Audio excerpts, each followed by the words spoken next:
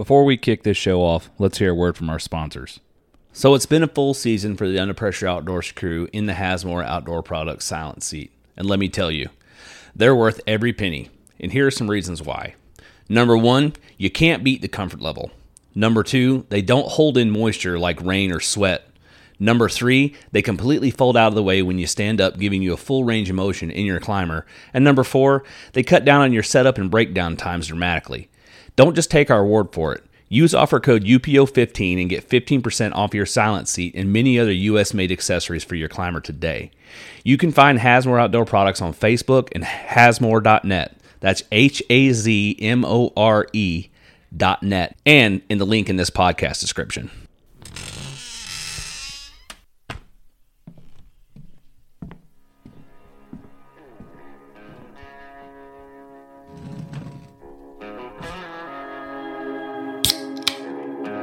I'm your host, Will Krebs, and this is the Under Pressure Outdoors Podcast.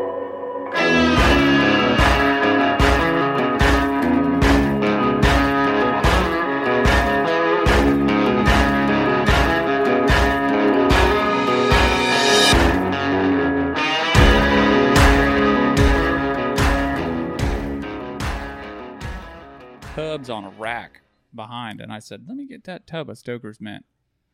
And she's like, all right. She scans it. She wouldn't scan. She scans every other tub she's got on the rack. They won't scan. And she's like, does $6 sound right to you? I said, yes, ma'am. That's right. Yeah. I'll take all you. I'll be back in an hour. Oh, you tell me. Well, I was the next one in line. I said, got another tub of that Stoker's Mint? She says, no. I even went back. I went back when we were there for the youth weekend and tried to buy some there. Jordan's like, let me walk in there. I said, I'm going first this time. And they didn't have any then either. Got the last of it. we keep selling out in a hurry. Can't figure out why. Oh, they got every other flavor of Stoker's in there except for the mint in the tub. God dang. I went up for Thanksgiving, and somebody had said something about, Jordan, you lost your can of Copenhagen. I was like, I don't dip Copenhagen, but I don't know where my can of Stoker's is, so maybe they just calling it Copenhagen. And then they come out with a can of Copenhagen Wintergreen, and I'm like, that's not mine. And they're like, do you want it? And I was like, not really. I'm not a huge fan of Wintergreen. And they were like, it's unopened. I'm like, yep, yes, I want it. Sure, yeah. I'll take it. The price is right. Yeah. It's untampered with. Yeah. Ain't had nobody else's grimy fingers. Who in is it. it? Is it you that would lick your fingers? Yeah. Yeah, you showed me that. I never licked my fingers. You were definitely the one. Maybe it was somebody in the It army. was somebody else because I didn't do that. Slobber him up real good before you get to the snuff He's like, can. hey, let me get a dip. And he go, I'm like, what are you doing? But everything I'm touching, I'm putting in my mouth. But you have to make it. Understand though, you're he's dipping snuff. Mm-hmm. So if you get a little, just lick your fingers like you were licking an envelope, right? I'm not talking like stick them in there and get them in your mouth and get them good and wet. But you do that, you get a better pinch of snuff that way. Like you're fixing to count money? Yeah, exactly, just like that. I'm not in there like trying to hawk into the can and pull that out of there, Oh, Jim, did you watch that video of Rylan? I started to. I was busy, and I was really struggling with the opening music at first. So it was grating on me, and then the phone rang, and I was like, I'll get back to that later. So I've not watched it. Yeah, you got to use that free YouTube music. Yeah. Hey. Unless you want to pay and believe it or not, I'm not. I would much rather throw country music in there, but for some reason the hip hop pops better on the interwebs than country music. I realize at 52 that what I can tolerate is music is different. Yeah, I don't know So if we threw like I'm some not saying BB it's your King choice. or Hank Sr. It's me. People probably didn't even realize who Hank Sr. is if you put that on YouTube, unless somebody was specifically searching for Hank Williams Sr. I know. I had somebody. I understand that.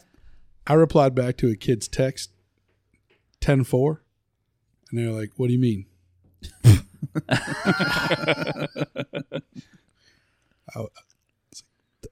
I didn't think that was an old person thing. That was look when I worked at Kone, that was a regular Sorry. thing. No, you're Like you'd get a group message from like the supervisor or whatever, and everybody come back 10-4, 10-4, 10-4. Like the whole company did that. you know, Yeah, but like I'm 52. I mean, 10-4 was. I just kind of assume they still use it. I mean, you don't use 10 codes like they used to, I guess, in a lot of places. But Yeah, but you Well, were that's like saying okay and not knowing what okay means. yeah, but you were lived in the heyday of the CB radio Yeah. when the Convoy. atmosphere was right. Well, not even Convoy, but the CBs became super popular because of solar flare that allowed you to talk forever on the 10-meter band, a long Smoking ways the on 2 bandit. watts. Yeah, like they worked really well, and then that passed, and now they're not as great as they used to be. It's just That's natural. what everybody phenomenon. uses like marine radios now. yeah, FMs. The GMRS, same thing. Yeah. Same. Well, yeah, pretty much same bandwidth. But you can talk a lot further. I don't know. Say it's becoming the new CB. There was a time when you had to have a license to operate on CB, Yeah. but they would assign you a call sign. When Jim talks about 10 codes, I can't help but think about like every time we go to Ludwig and they try to use the phonetic alphabet. Oh, that's hilarious. They're like coffee, Bobby, car. Dude, I got up there to Alabama and realized I forgot to program the local PD or whatever it was into my Oh, yeah. radio and bring it with me. We were listening to the neighbor listen to a police scanner or something one night. And we're up there. It's like, I got to remember to program that into my walkie-talkie and bring it up here so that I can listen to. It's like up there in southeast Georgia. Alan will go up there and turn on the scanner, and they're like, "Hey, Janine's off in the trailer park again." Like,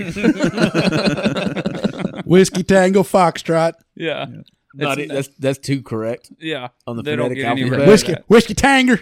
No, they're like, no. They Yeah. used the wrong. You'd be like Yeah. William It'd be like Tangerine, Yeah, William Toilet February. Oh man, You guys go to Ludwig, you said? yeah, Ludowisi. Ludowisi. I think we have a place we hunt in Jessup, just outside of Jessup. I think it's pretty close. Oh, it's very close. Yeah.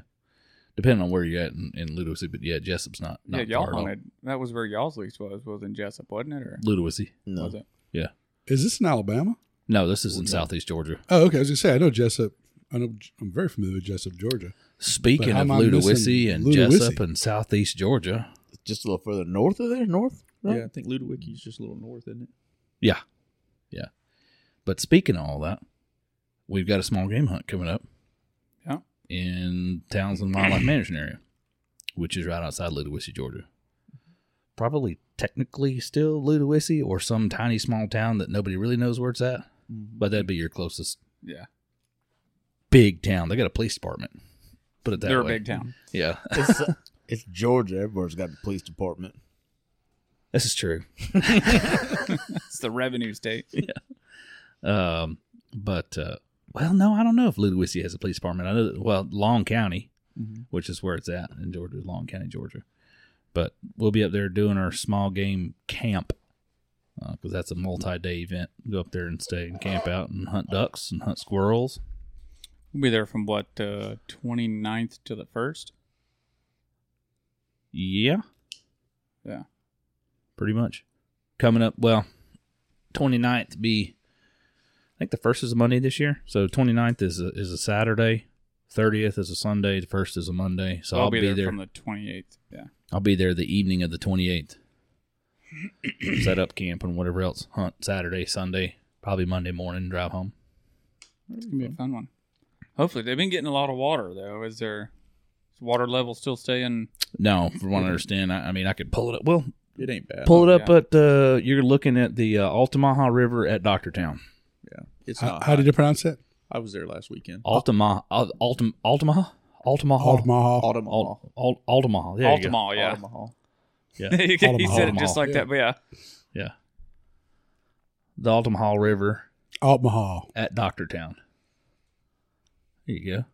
Right there. It's the number one suggestion. Now, open up that National Weather Service water.gov right there. There it goes. So right now it's at 5 feet. Oh yeah, we're good. Yeah. Yeah, it's not. That's high real up there. low. Yeah, you get another 5 feet to go before it gets to actual stage. Which Flood stage is 12 feet. yeah, Where were we at that one year? 13? 13 or 14 feet. Something like that. Yeah, the water's not bad up there right now. It was bad a month and a half ago. But Was the it? woods and stuff aren't bad at all right now. Yeah, I'd like that we. So I lived up there in Allenhurst, and I used to hunt that WMA for ducks and squirrels and stuff all the time. And I've seen it where it's it'd be 14, 15 feet up over the banks, but duck hunting gets pretty fun in there. Yeah. But not nearly as fun as the squirrel hunting when the water gets that high, because the squirrels ain't got nowhere to go. Which is what I'm looking forward to. But even when the water was, that's probably about where the water was last year when we were there. Maybe a little bit higher, but you still get enough water around the edge of the lake where you can't get to can't get across some roads. Like you got to be at 2 feet, which means at 5 feet now, it'll probably close off that road that leads you to the other boat ramp on the lake. Yep. It'll flood it. They'll shut the gate, and then you'll have to put in the campground. But that'll flood enough to where you can get in the timber on the south end of the lake. It's going to be fun. Mm-hmm. For I sure. hope so. Hope I make it. Oh, show. My better half's making noises already about maybe Arizona. We'll see. Good Lord. So Jesus, you just went to Alaska. Alaska's nice. I like to travel, so but since my wife lets me travel pretty much wherever I want to go, when she says she wants to go, there's no Well, here's the thing, Jim. You tell her Arizona's fine, but you got to round it out. Okay, this year you're going to visit every state that starts with an A, and the next stop is Arkansas during snow goose season. I'm going there in February as it is. See, there you go. Going up with Joey Lyon and Todd Duncan, maybe Roman Hammis and Webb Sharpia. We'll see. If y'all want to go, man, let me know. Those conservation hunts look fun. Yeah, I have no interest. Not right now. Not right. The shells alone. Right. The shells. Well, it doesn't always work out that way, man. You hope, but sometimes if you end up with a strong wind out of the south and it's warm, Yeah, I mean, I understand. you're watching thousands of geese up there flying with the airliners going, I wish. I get that, but you have to plan for the best. You plan hope for the best and plan accordingly, and you can't return shells once you bought them.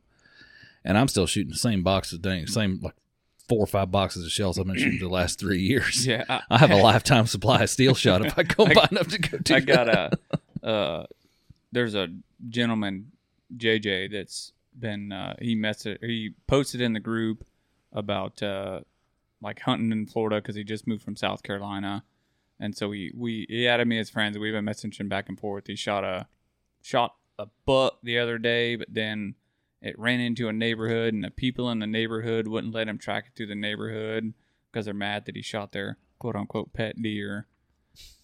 But he messaged me today, and he's like, "Hey, I'm gonna come to that small game hunt." He's like, "What shells do I need to buy for your shotgun?"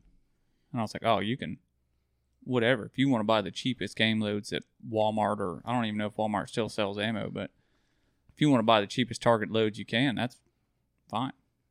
It'll run them." And he's like, "Oh, yeah. But," and then I said, "Well, I'm bringing my 20 gauge, and I just shoot an assortment of whatever I've collected over the years."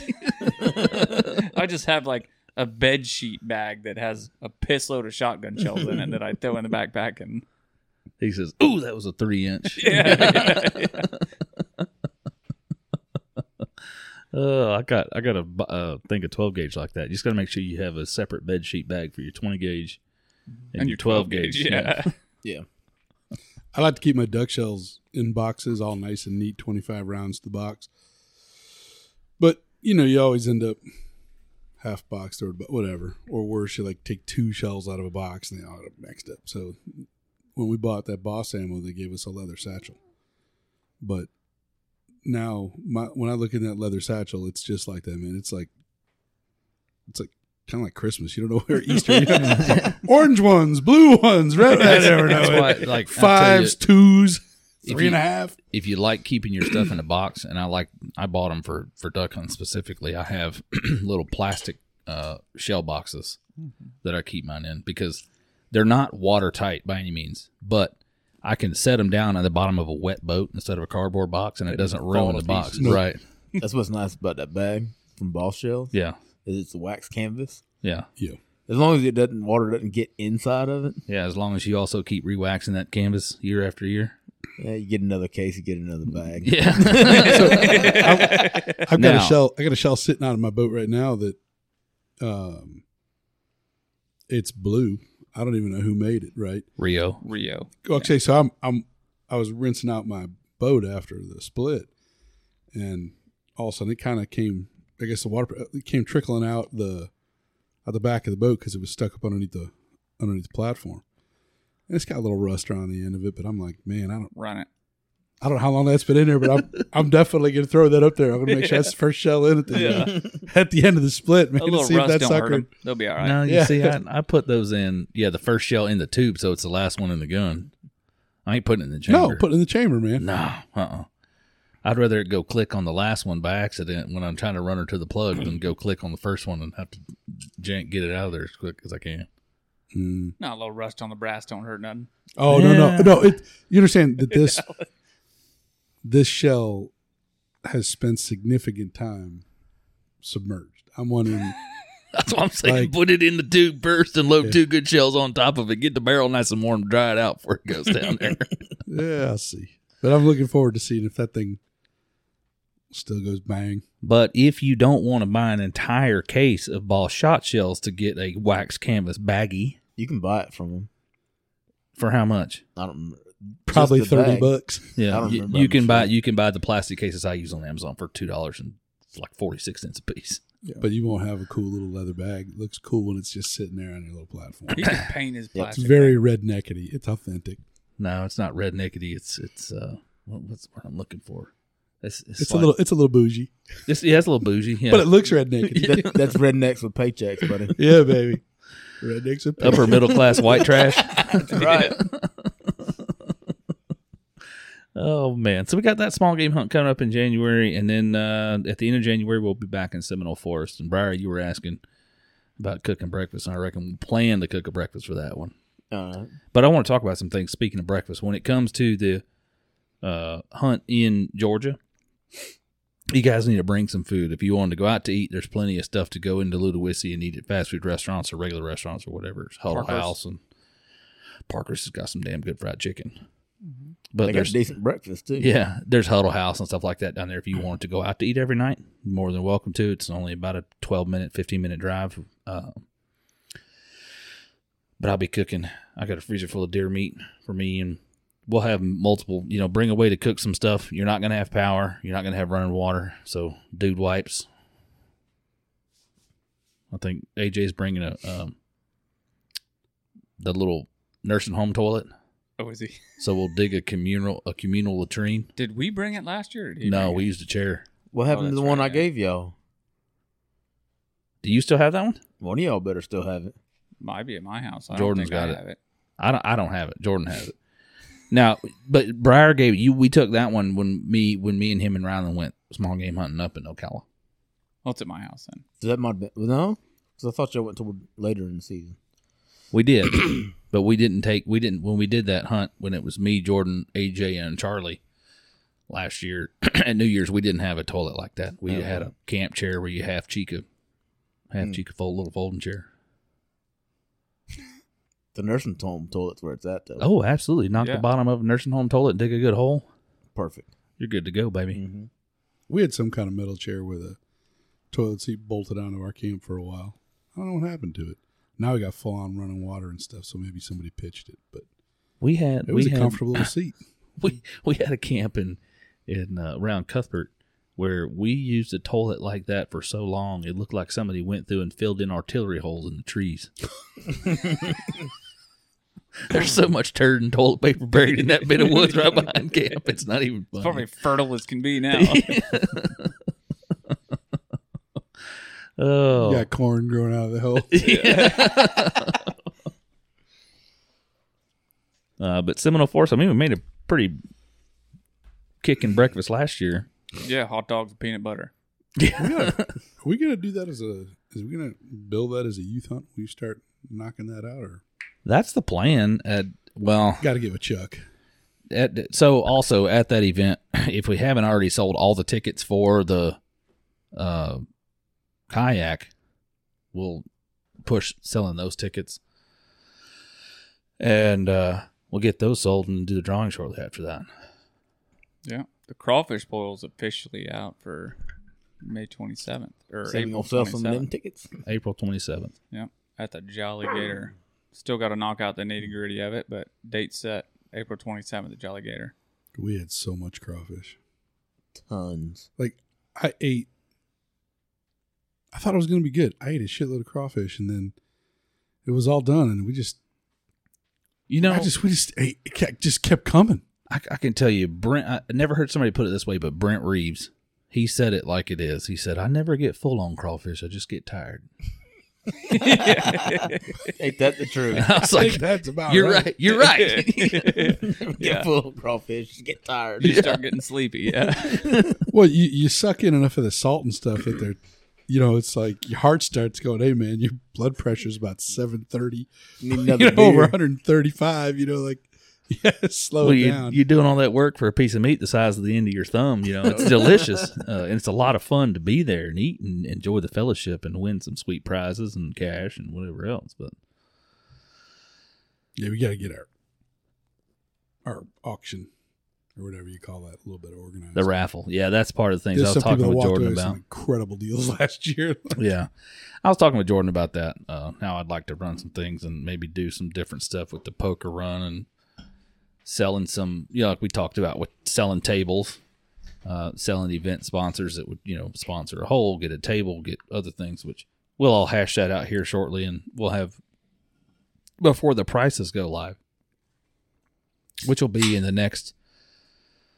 probably the next month or so. The tickets will go on sale, and you'll be able to buy tickets to come to the event. What do you say, Alan? You like crawfish? Oh yeah. Oh yeah. There's one. He went ABC, baby. 1,800 Always be pounds closing. last year. Yeah. I think those guys threw in some bonus, didn't they? My boat's staying at They the did. house this year. Yeah, we bought 1,400 Yeah, it's probably a pounds. good idea, Blair. They threw an extra 200 or 400 pounds for us. So I got a question for y'all for the room. Last year we gave away a custom rifle to kick, before the crawfish boil even happened. If we could give away another rifle, wouldn't be another custom rifle, unless by some chance I would happen to find somebody who wanted to help us out on that, like we had last year. What would you, if we sold 300 tickets at $25 a piece, what would you want to buy? What kind of rifle would you want to win? Benelli shotgun, 20 gauge. Right. I'm not That's paying not $25 that's for not a a rifle. Benelli. I was thinking, listen, Like, I have contacts who can How get about some- a Henry? Yeah, see, I thought of Henry, then I also thought I'm gonna shoot for the stars and see if I can get an Krieghoff. Alaskan guide gun. Hmm. Like the 45-70 you can take apart at the action. Yeah. We and William talked about it too. If we were going to do a shotgun, like I'd like to do a nice side by side with the engravings over-under, on yeah. there, and over under like a fancy shotgun. Browning. Something like the that. high-end Satori's with the lightnings. Right. Yeah. Yep. Oh, that's sell all day. I mean, when you think about our guys too, man, more of them are going to get use out of a shotgun, whether it's small game hunting, dove, quail. I like the idea of Snipe. Alaskan guide gun though. I'd get 45. I'd love to have 45-70. I need to make a phone call. I got contacts. Maybe able to get a several straight wall guns. cartridge gun. You can. I mean, that opens you to more like Ohio. You're hunting straight wall out there during rifles. Indiana, Yeah. Iowa. Yeah. Well, that's a great gun for hog hunting. whatever you Oh, wanna that's do it. right. Because technically, everybody says it's black powder, but it's not. You can use the 45-70 because it's actually a black powder cartridge, right? It's a straight wall cartridge. No, Yeah. like Ohio requires you to use when you rifle hunt, you have to use a straight wall cartridge. So you can shoot 444 Marlin, 45-70, 350 Legend, 458 SOCOM, 50 Beowulf. Bushmaster. Yeah, 450 Bushmaster. Just no magnums. I think it's all you straight could wall shoot jacket. 44 Magnum, I do believe. Yeah. It has to be a straight jacket cartridge. There can be no neck. That's what I mean. Yeah. Yeah. But I'd have to look truly to understand what calibers, because I know with that they, have specific calibers. I don't think they let you go out there and hunt with like a 700 Rhino. It's a straight wall cartridge. It's a straight wall cartridge. There Yeah, you it sure go. is. But I don't know, something to think about. Trying to hunt Yankee states. That's why that's where the big deer are, man. I'd be in Ohio, Indiana, Illinois. Illinois would be a bit tough, but they've The got people- some the crazy People's Republic. regulations. Yeah, People's the People's Republic Republic of Illinois. Yeah, but Is it Republic or Republique? I'm not sure. But and that's all because of Chicago. Yeah.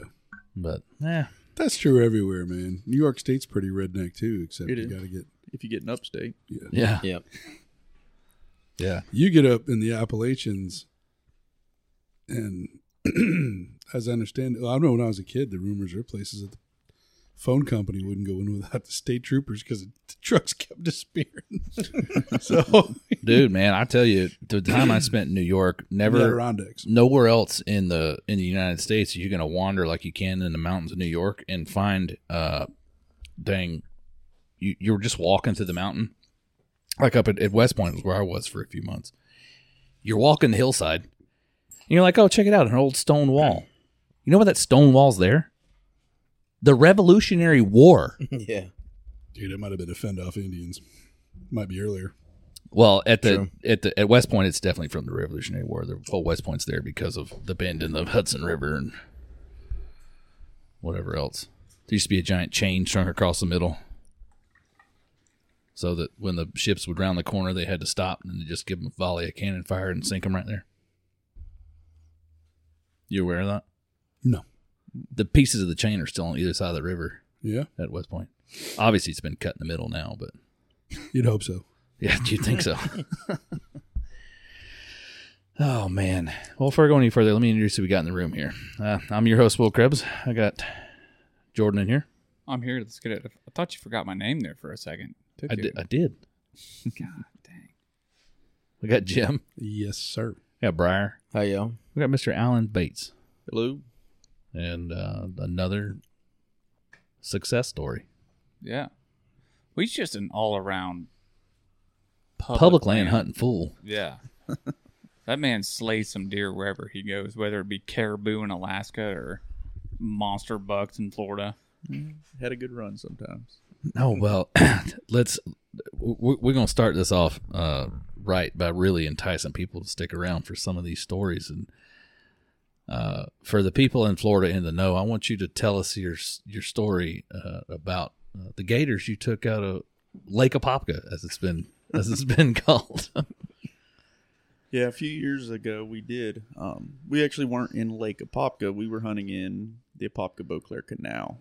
And that year in particular, FWC had put out a recommended areas to hunt for Lake County. And on the map that year, they put out and recommended spot number 10 was Apopka-Beauclair Canal. So we went there on the first night and we killed a 12, 1 or 2, and a 10-something first night. And we got to run in with the fine game wardens.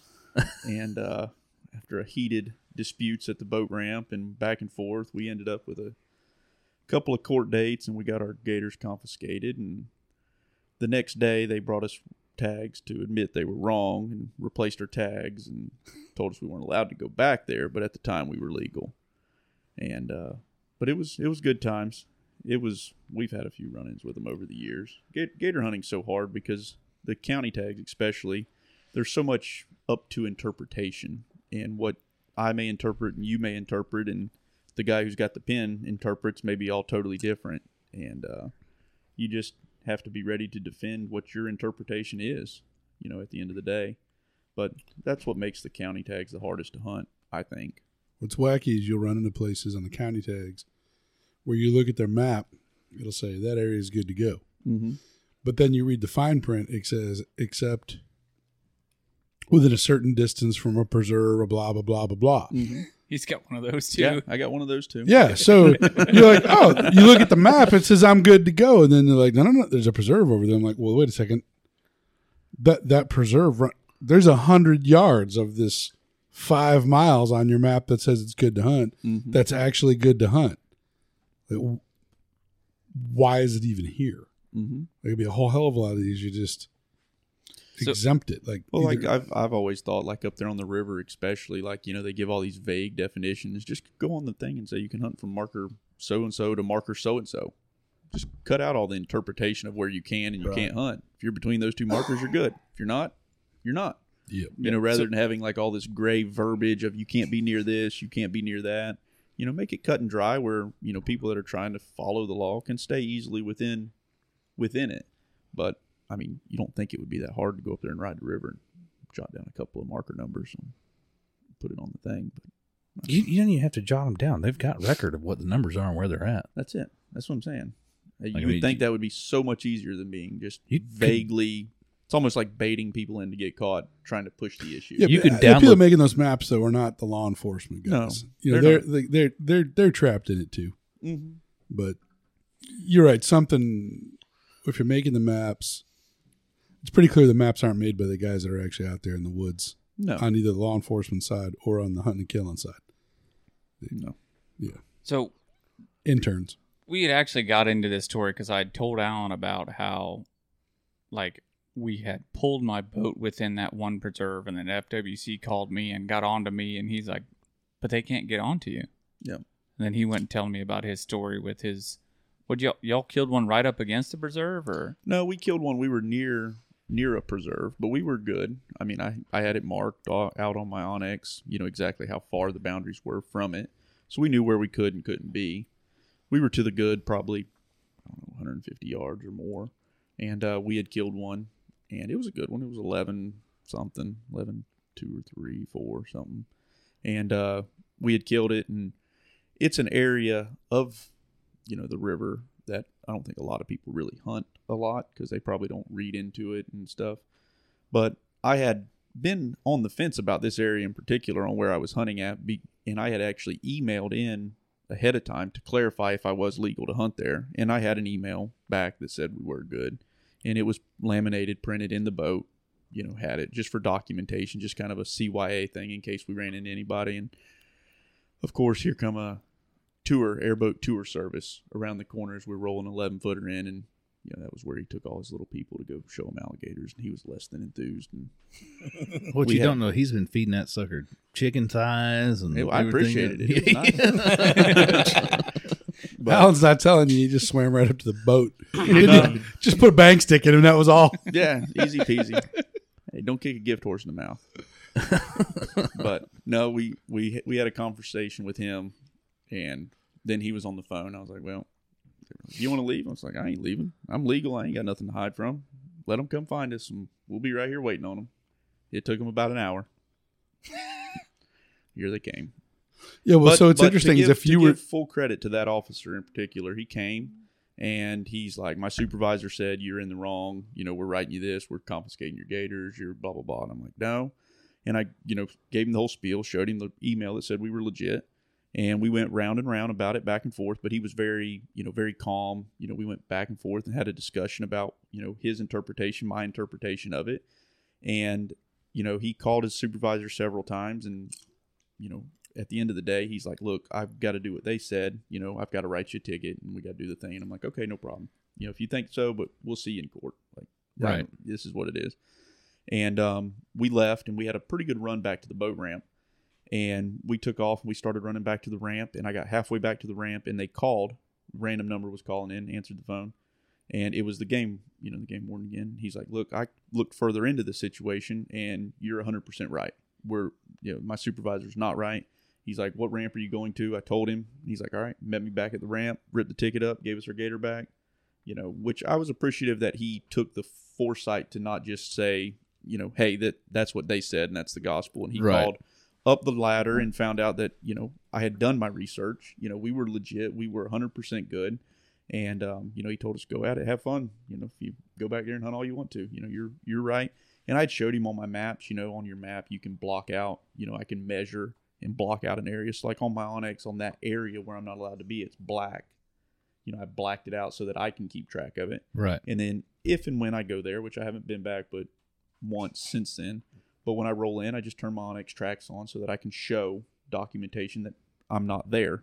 I'm staying on the good side the whole time in case I get stopped. And we had done that day too, to be able to show, even Right. though the airboat guy told him we were right over there in the thing. I'm like, well, here's the map. It says I wasn't, That's But- that's interesting. I never thought about doing stuff like. But you're right. Onyx is such a mapping tools in general. They're a great. It's ace in the hole if you use it correctly. Correct. Which, Right. I know when I went to that spot that I'm pushing the envelope, but I knew I was on the right side. It wasn't that I was crossing the line. I knew where the line was and I knew where I had to be. And I do know when you go to those kind of places that you run that risk of running into somebody. And that's why I have those documentation with me. Have your stuff to prove your case. Right. If something happens. You And know, it's happened a couple times. And every time it's came out that we were right, where we were supposed to be. you're prepared to meet the game warden when you're like, hang on, let me pull this out and laminate it and then stick it in You the don't want it boat. to get messed up in the boat and get wet and be like, this was legitimate. Here was my proof. So what gets me is, you run into that, that gray area, and a lot of times they are willing to issue the fisherman or the hunter a citation. And there's a lot of times they don't, but It's all up to the one that stops you and how he feels that day, really. Yeah, how's the day's going? Yeah. Yeah. so now that in this case, it was demonstrated that you were legitimate. Mm-hmm. Why did the other guy get run up for harassment? I Now, I think- suppose the same thing, right? You could say, well, he had a legitimate reason to think maybe you were illegitimate, but Yeah. They must have called him back and told him that we were legit because just over principle, I went back one more time that year and there was a tour going on and we rolled 3 in the boat that morning. Just for principle. So here's the thing, though. You go on and Just to put a you, cherry on it. Just yeah. to put a cherry on it. Call on me next time. I was only coming to get 1, but I'll get 3 more since you want to be an asshole about listen, it. that same refuge, like I told you, we had gotten called on last year, and essentially what he told me is he was like, I don't really care. He's like, but I kind of have to call and like give you a slap on the wrist. Mm-hmm. And then we're sitting there this year, and the game warden reads off William's name. He's like, Krebs. he says, have I ever met you before? I said, I don't know who you think I am, but I ain't that guy. And then William proceeded to tell him about how high the water was last year, and the other warden that's in the boat with him's like, Well, the conversation came up because I talked about hunting there the year before, and I killed that buck that I killed out there last year. He's like, well, and he's like, man, as high as the water was last year, you could have just drove your boat pretty much most of the way up that trail. And I was like, well, I mean, we didn't drive it. We drove it here and shut it off and poled it up through there because it's loud and I don't want to, be Spook everything. right. He's like, yeah, that's what I would have done. And I'm like, what? We didn't block the trail. I mean, I understand, like, you can't, even on a named road, you can't just park your vehicle and block a road, right? You have to move off to the side to we allow did push emergency it. vehicles. We did. We pushed it in and then pushed the boat off to the side where you could still walk, I guess, in waders is how the other guy was getting up there, or swimming, because I'm pretty sure it was pretty dang deep down there where we parked the boat this year. it was like 5 foot deep. It had to have been. Or he was just hunting wet. Sometimes if there's that much water, that's the best option. Just Yeah. go in with some tennis shoes and forget about all that other stuff. Just dry out when you get in the stand. No. I'm telling you, that's why Alan's an animal at it. That and Alan goes and sets trail cameras in like July. July 4th weekend. That'll do it. That's when you start. So you're running trail camera. When do you pull them? Depends on the place. So, we hunt mostly public lands and stuff 99% of the time. But usually July 4th weekend for whatever quotas we've got or wherever we're starting at for the year. By that time, quota permits have came out and we've kind of got an idea of what WMA we're going to start on. And usually that'll prompt our first trip down. It's normally a long weekend, and we'll go down and set at least a handful of preliminary cameras, just kind of walking places and just looking. Sometimes it's a WMA you're familiar with, so you're kind of going to some, specific spots. And sometimes, it's a WMA we've never even been to. So just go and start walking and looking and, making a log of what you're finding. And, you hang a few in places you think you might can find a few bucks on it and hang them. A lot of times it's not in places you'll ever end up hunting, and sitting, but you can just kind of get an inventory and see what's around, if there's bucks you want to hunt or if you want to turn the hunt in. I mean, there's times I've put cameras up and not got anything on camera. I was like, yeah, I'm sending the permit back and go get all my cameras and go on. And then we'll leave them up for like that first hunt all the way through when we're done. And then we'll pick them all up and move to the next place, move to the next management area and go again, put them up. And we normally pick the last cameras up for the year, normally in small game season. We'll leave them up and then we'll go a small game weekend and collect them all from all the different places. I know there's guys that are listening to this going, how do you keep from getting stolen? Oh, well, so let me preface. Alan hides his cameras extremely well. that's how you keep them from getting stolen. Yes. So the specific WMA that he had a shitload of cameras in this year, I pulled a redraw, and like the very first time I pulled the redraw, I went and set a camera and then came back to check the second time and found what I thought was some random person's camera, and it was Alan's. And I was like, man, who the hell set a camera here after I was like, mine's in a wide fucking open.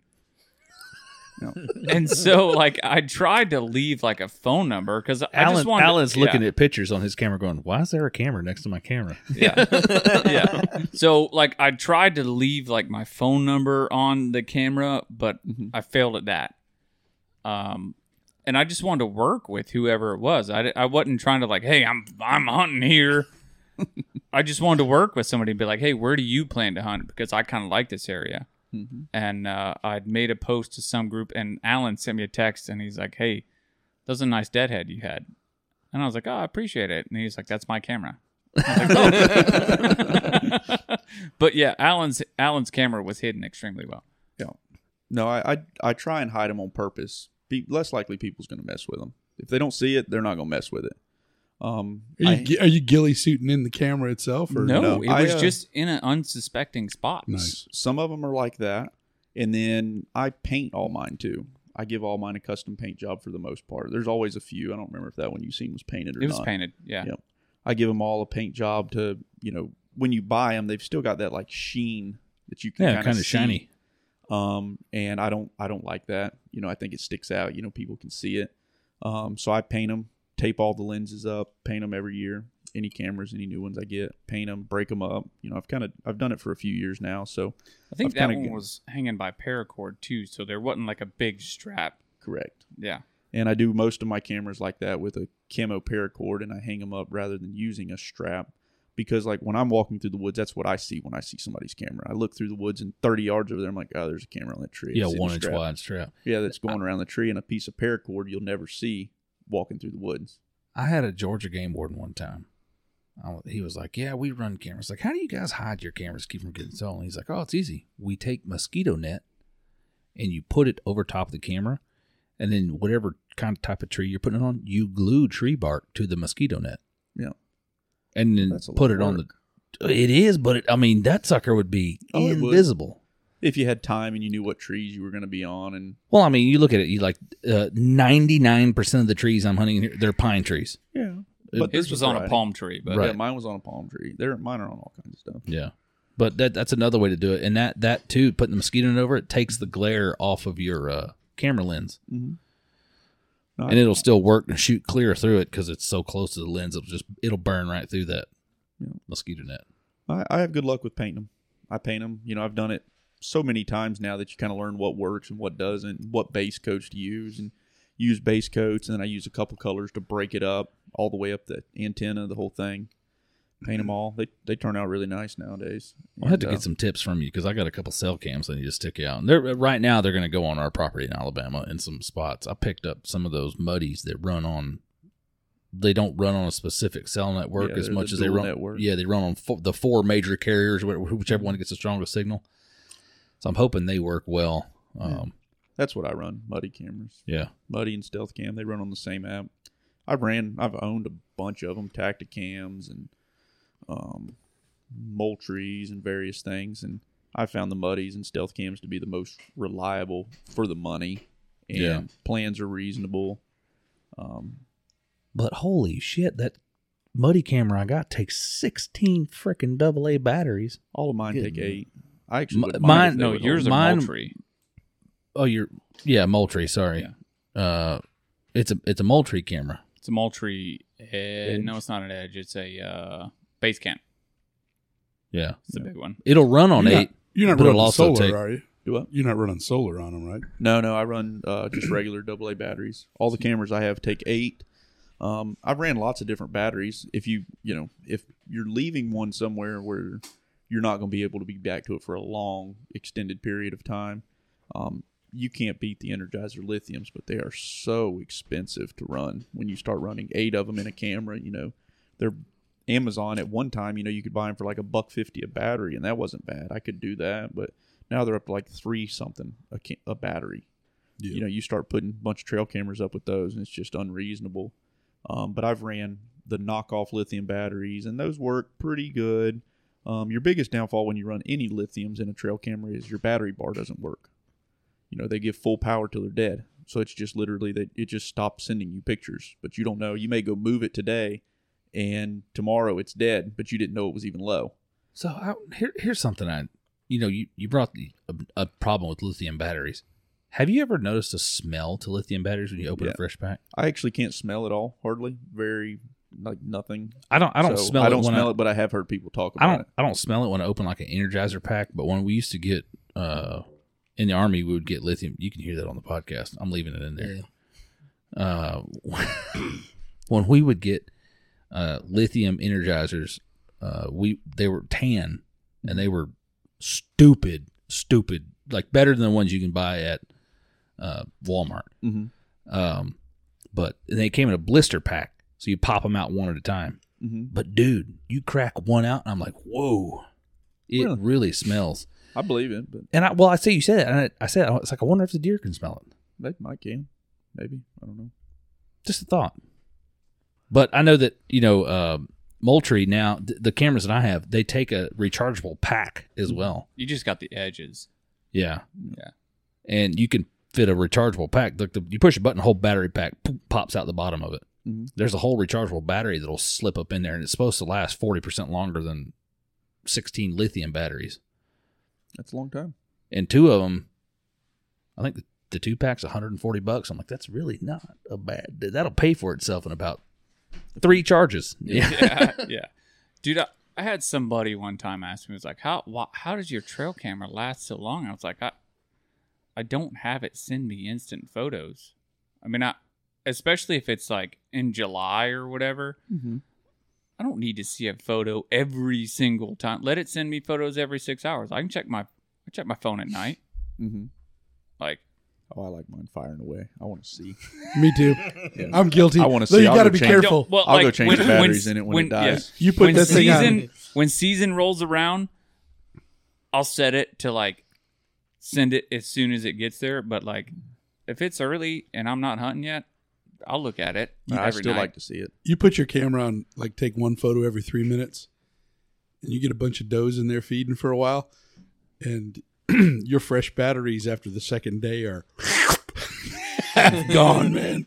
Well, mine, I don't have too much of a trouble with battery life just because we're running, on public land. You don't have any feed in front of them. So, I mean, I Yeah. get some, like occasionally a hogs will get under an acorn tree or something and burn up some pictures. But for the most part, if you're getting 15, 20 pictures on a camera in a day, that's popping. That's popping. And so the way I've got to where I do it is I put all fresh batteries in my camera to start the year. And then, so right before I went and started putting cameras back up last week, I took all the batteries out, whether they said they were good or they were bad, threw them all away. Put all fresh batteries in all the cameras, and then now I'm starting to deploy everything again. Let's see how many updates I get when I do this, because I should have checked in by now every 3 hours. You just slid the wrong way. Yes, I swipe down. Loading. Yeah. Only six Six, more. yeah. Okay, that's not bad. It's early in the afternoon. When I do that at like 11 o'clock in the morning, Yeah. I'll have had like 6 in the middle of the night. When I check it first thing in the morning, do it about lunchtime, hit that again. It's like 87 photos. We'll load on there. But, man, I feel like that's a huge key to public land that people are like, I don't know where to hunt. I'm like, go set a pace load of cameras. well, so you said don't, it's we not just even had setting cameras. It's just you go spend, if you want to find somewhere to hunt, go spend a piss load of time in the woods walking around. That's how you find somewhere to hunt. You don't need cameras to. I mean, cameras are a tool. I use them. A lot of people use them, and they do help. But no amount of cameras, no amount of anything beats just putting boots on the ground, walking and looking and finding sign. I mean, that's how you end up with cameras in places. But you find sign, you find places to kill deer by just putting the time in. There's nothing that takes. Never had anybody say that on the podcast before. Yeah. we Might start sinking in soon. we had a guy just the other day post on the group, and he was like, "I'm just trying to kill my first deer. I've been hunting over this rub and this scrape," and I'm like, "Dude, you might want to. You got a camera over it because you have a scrape. That's great, and the buck he is probably coming back to check it, but there's a chance he's not. I mean, and studies show he's that like, it's fresh. Studies show that they will scrape once and then just disappear. Mm-hmm. Not to Well, mention he when- could have made the when is scrape he and then got checking? killed right in Check the middle of every- the night. At 2 a.m. like clockwork. Good luck. And the rub thing, man, like rubs are a good indicator that bucks are in the area. That's exactly what and that's all it is. The only time I feel like rubs matter at all, ever, is if there is a lot of them in one area. A lot. Like them one-off big rubs that you find, yeah, they look cool. You could sit there, whatnot. But they don't mean anything to me scouting. Like you can look at them, they look cool, walk on by them. Like I will you're say not gonna that- feel anything there. So that weekend that I killed that buck, I'd had another guy with me to out hunt. That's the one that you kept catching on your cameras walking around. So- So dude the day. didn't sit in the stand but like 8 minutes in the I morning. know. And get down, Listen, walk around. you want some crazy advice and talking about a whole deer study on rubs and scrapes. Listen to NDA's Deer Season 365 podcast, Unlocking the Mysteries of Whitetail Scrapes with Miranda Huang. They did a whole study on like a several 1,000-acre lease in Tennessee where they ran hundreds of trail cameras on scrapes. And you think that like, oh, this buck made the scrape, he's going to be back. Dude, she's like, no. There's like 7 bucks using that one scrape. Mm-hmm. Yeah. It's yeah. not a singular deer. So- very. That's I don't why know if they I've do ever it. seen a scrape Yeah. That's a singular deer. There was one thing with that area, and because I was hunting the far side of that area, Mhm. but he was kind of hunting over by your cameras, Mm-hmm. and I had walked in and out with him a couple times, and I had noticed the afternoon before I sat that morning that we walked in, and there were 3 rubs along that road that were new Mm-hmm. that I hadn't seen at all throughout the rest of the hunt. Yeah. And I was like, that's probably a good sign. If they're, I mean, and there was one tree, another 60 yards, like another tree. I mean, they were kind of right there in line along that road. Yeah. And they were new to the whole entire hunt. Yeah. So to me, that told me something that I need to be Yeah. within that line. I mean, any kind of fresh sign's good sign.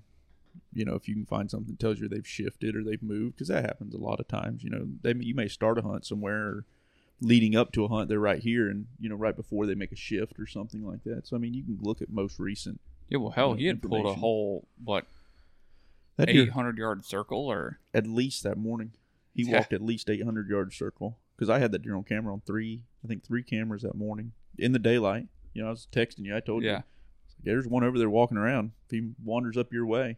And when you said you had moved, I was like, I don't know if he'll make it up there or not.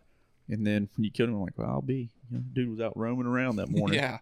It got him killed, too. He was putting in some legs. He was. But- But yeah, those deer move around.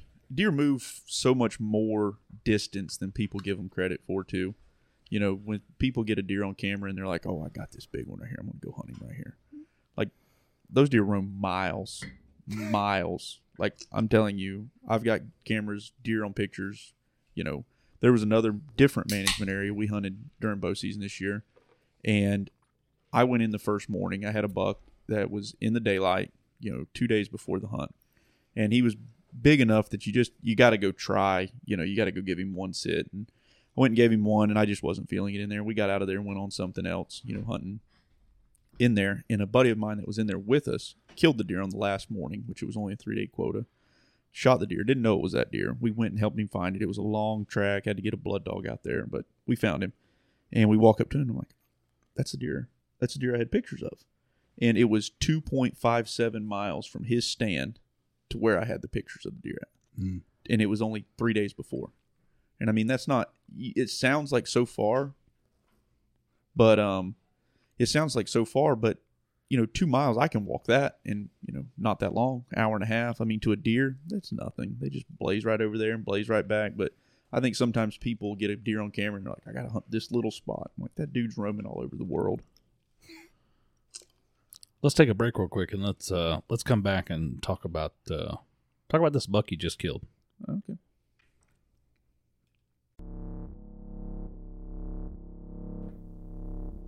The Under Pressure Outdoors podcast is brought to you in part by Hang Free. With a mission to provide top quality products for the best possible price, Hang Free believes that the saddle hunting experience is worth more than money. They create both tried and true products as well as debut new items to the saddle hunting community, creating a community of saddle hunters that don't have to break the bank to participate in the hobby that they love. Do yourself a favor and join the Hang Free family this hunting season. They truly have everything you need. Don't forget to use offer code UPO10 at checkout for 10% off your order at hangfree.co. So you put down a Florida hammer up here, and we'll just stick to Florida. Yeah. Yeah. And my understanding is you had some history with that buck. I did. It's a buck that I did. I was really lucky to kill a buck this year on a muzzleloader quota. A buck I've been after for 4 years, off and on. At different times I was harder after him than others. I actually had 5 years of history with the deer. It started out, we had went and hung some cameras on a management area. We had never hunted it, but we knew we were intending to start hunting it probably, if quotas, draws, and stuff worked out. And so we went out there actually at it was end of the year, Christmas time or something, and hung 3 or 4 regular cameras up, not cells, and left them up and went and picked them up a couple months later and had quite a few bucks on camera. And but he was one of them. And at the time he wasn't anything. He was just a buck. He was a 10-point, a really small, tight 10-pointer. I say really small. He was probably about 100 inches, give or take. But at the time, there were some other ones that I was more interested in that were on camera. And so we pulled those cameras out. We drew some quotas, and we went out there and started hunting. And I didn't really go back to that area in particular right at first. And we went and started hunting a different area of the management area. And I killed a buck. We got to get in on the archery and the muzzleloader that year. And I killed a buck on the archery hunt that year, the second sit. And so I was tagged out in there, but that was the one that's relative to my deer, isn't it? Correct. Yeah. Correct. Yeah, I killed it. It was right over there in that same area where you killed yours. He's got pictures of that buck that he shot is 110% probably the dad of the deer that I shot. Yeah, that's cool. And it was right in that same area. I killed him literally right there, and but I could get in and out there, and so I went and hung a few more cameras. And I had one camera I went and hung over there in that area, in a different area where I'd had that little 10-pointer before, and didn't have anything for a little while. And then the week before the muzzleloader hunt, he walked by late one afternoon, and he had the exact same frame. It had just blown up, like probably more than any deer I've ever hunted before that I've really had continuous years. And he had went from, a 100-inch 10-pointer, and he was a typical 7x6 13-pointer. Perfectly typical, no trash on him. And probably mid 120s deer, I would have estimated. And I was like, well, he's just a one-off. He's not going to show back up. I was like, I'm still going to go hunt these other deer that I got pictures of at the time. And the day before the muzzleloader hunt, he walked by in the morning in the daylight and in the afternoon in the daylight by that camera. And I was like, oh, God, you can't. How do you not go hunt a typical 13-pointer and go try? You know, you got to try. And I went in there and sat that morning, and I was like, I'm going for him. And went in there, sat that morning, didn't see him, seen several deer, and 9 o'clock that morning, another buck came out, and I was like, I hem-hawed on shooting him, and I finally shot him because I just felt like you couldn't let that deer go on a quota. And at the time, it ended up being the biggest deer I'd ever killed. It was a 118-inch 8-pointer, you know, which is too hard to let go, you know, on a 3-day quota hunt. That's a good 8-point, regardless. It was a big deer, and it was a whole fiasco. It actually took me a couple days to find him. Deer never bled. Shot him. Knew there was no way I missed. I walked around in there, and it was actually the last day of the hunt. I went back and I was like, "There's no way I missed. Like I had to have hit this deer." And I went and walked everything one more time. Walked right up on him. He was laying there dead, like 280 yards from where I shot him, and just ran till he plowed. He had ran, and when he went into the ground, he plowed so hard the mud in the swamp was wrapped around his antlers like like somebody was gripping them. He had ran and plowed so hard into the mud. And but I got him anyways. So I never shot anything else on that hunt. But that deer became public enemy number 1 to me because I wanted him. And the next year, so that was the second year, went in. A buddy of mine drew the muzzleloader hunt. Told him, I'm like, we're all in. We're trying to kill this deer. And we called this deer Mike. That's what we called him. And I was like, we're all in to kill Mike. And we went in there. I had cameras, kind of figured him out more, zeroed in on where he was at. And I knew I was getting a lot of daylight pictures of him. He was just relatively the same size, maybe a little bit bigger. And we went in there. We were both hunting him. And actually on the last day of the muzzleloader hunt, Mike walked out 30 yards in front of him. He shot twice with his muzzleloader and it never went off. Oh. And I had pictures of the deer standing in front of him while the muzzleloader wasn't going off.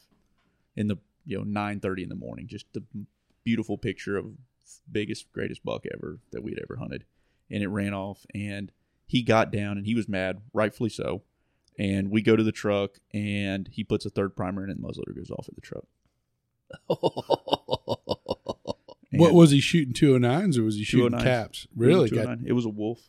That's CVA one of wolf. those things, man. The CVA makes a kit now, too, where you can convert from 209s to large rifle primers. Oh, really? Oh, yeah. And that, dude, if I had that kit for mine, I'd be shooting large rifle primers all day long. Yeah. It just burns so much hotter. Mm-hmm.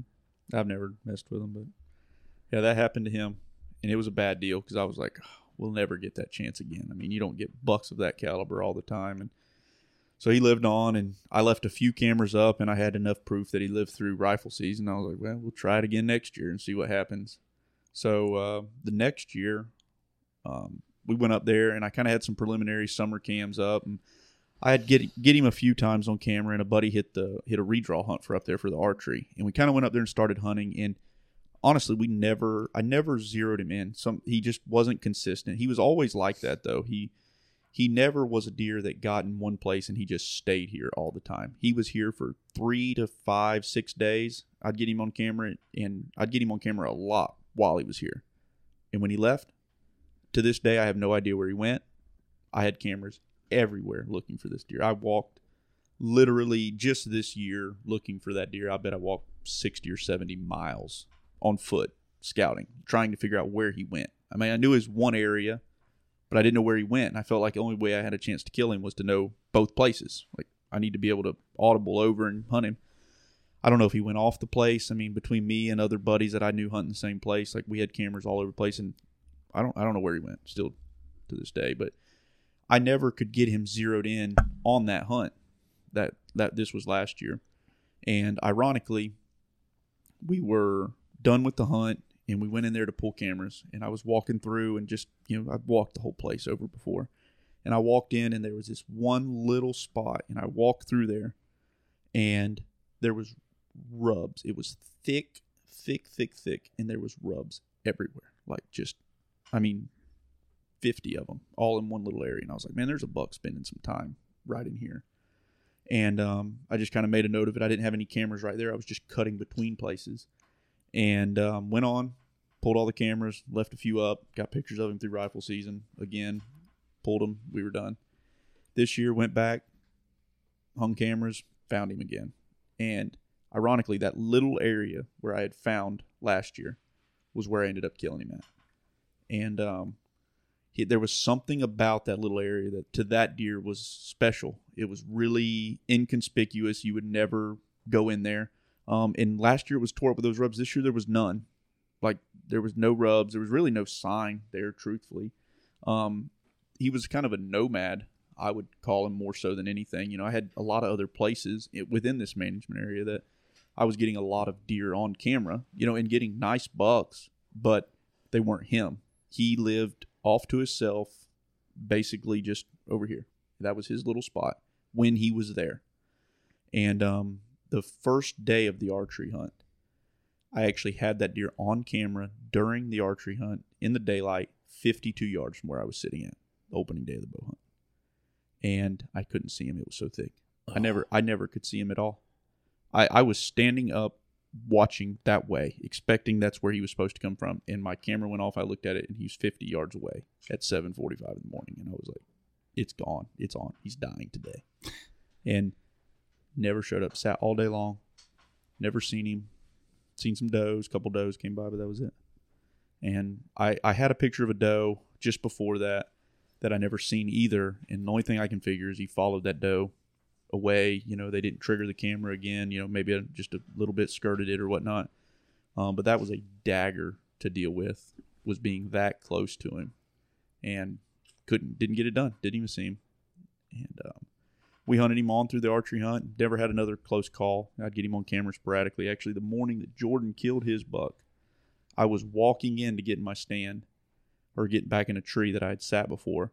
And it was a long walk in there to where I was going, but I was probably 200 yards from getting to my tree. In the camera at the tree I was going to, he was standing at.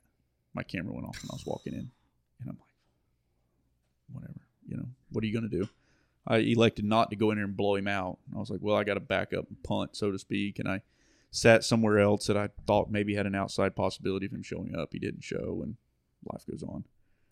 But fast forward, getting some pictures, and he actually had pretty well gotten even more sporadic rolling into the muzzleloader hunt, which was not his MO from previous years. You know, the previous years when it got to the muzzleloader, he would get more consistent and in places that you could kill him. You know, you felt like you were in the game, and I thought he would do that again, and he just never did. Actually, the last picture I had of him was probably half a mile from where I killed him at. And it was on the Sunday before the muzzleloader started. And that was the last picture I had. And me and one buddy of mine I talked to a lot. And we discussed places, and he'd helped me a ton up there walking around, scouting. And we talked about it. I'm like, this one spot, there's not even a camera there. I got tons of cameras up here. This spot didn't have a camera. And I'm like, that spot just makes the most sense to possibly kill him. That just seems where it would hub the best to kill him. And went in there that morning, climbed up and sat there. It was like, I don't know, about 8:30 or so, a little after 8, something like that. And I looked back over my shoulder, and I seen just a glimpse of a body of a deer. It was probably about 75, 80 yards on the more open side that I could see. And I looked over and just seen a leg move, and I seen its head one time, a flash of it. And I just seen, he has really long main beams. And I seen a flash of the main beams, and I'm like, that'll work. Like, I don't know for sure that's him, but like, that'll work. You know? And I grabbed my muzzleloader, and when I looked back, and all I seen was its hams going into the woods away from me. It was gone. And I grabbed a grunt call, and I grunted at him a couple times. I threw the thing back in there. I have terrible luck with those. I don't really believe in it that much. I know a lot of people do, but they're just not my confidence thing. And I was sitting there, and probably 30 degrees over, I seen something move behind like a little thin bush, but there was like the sun was right on that bush, and it was really green, like lit up. And I seen something moving behind it, where he had already went behind this stuff and was coming around, cutting across and starting to be in front of me. And I threw the muzzleloader up. Thankfully, I was ready, and there was literally like a 4 or 6 inch gap, and I just seen the horns, like tips of tines, go through. And I was like, that's the rack that I seen. And he was walking, and if he kept walking, I couldn't shoot. But he paused for a second. There was literally like a 4 to 6 inch hole that I could see, and I could make out his leg. And there was just some leaves, some thin leaves covering him up. It just made it where you couldn't see him perfectly, but I could see his leg and his brisket. And I lined it up, and I was like, that's it. And I sent it, and never heard anything, never seen anything. Nothing made noise after I shot. And I was like, I don't know. It's such a small hole, and he was probably like 90 yards or so when I shot. And I sat down, the buddies of mine that I was texting that morning and stuff, they could tell you I was not uber confident in my shot. The situation was just so rushed, so fast. You didn't have time to like sit and settle, but it was speak now or forever hold your peace, right. At that moment. And sat there for 30 minutes, and then finally I got down and walked over there and lined it all up. And I'm like, man, hopefully I can find some blood or something.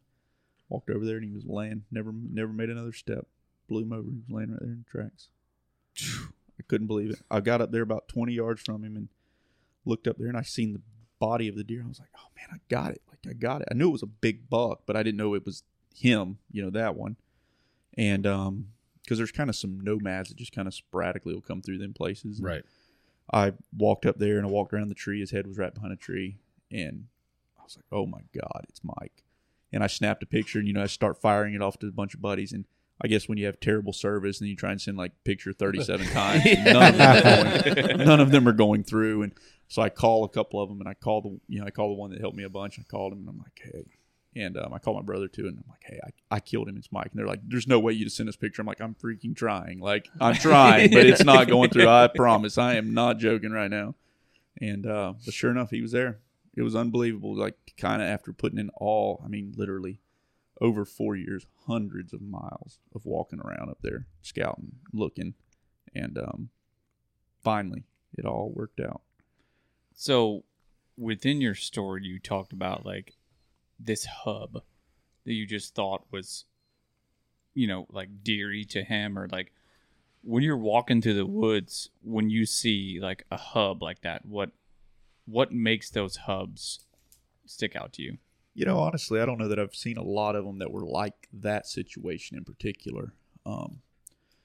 I just had spent so much time in there, and I think I had so much knowledge of that particular area, where that deer was living, that it was kind of the process of elimination, so to speak. I had cameras all around that area, and he would show up on those, and he would be here and he'd be there, and it just made sense that he hubbed through there.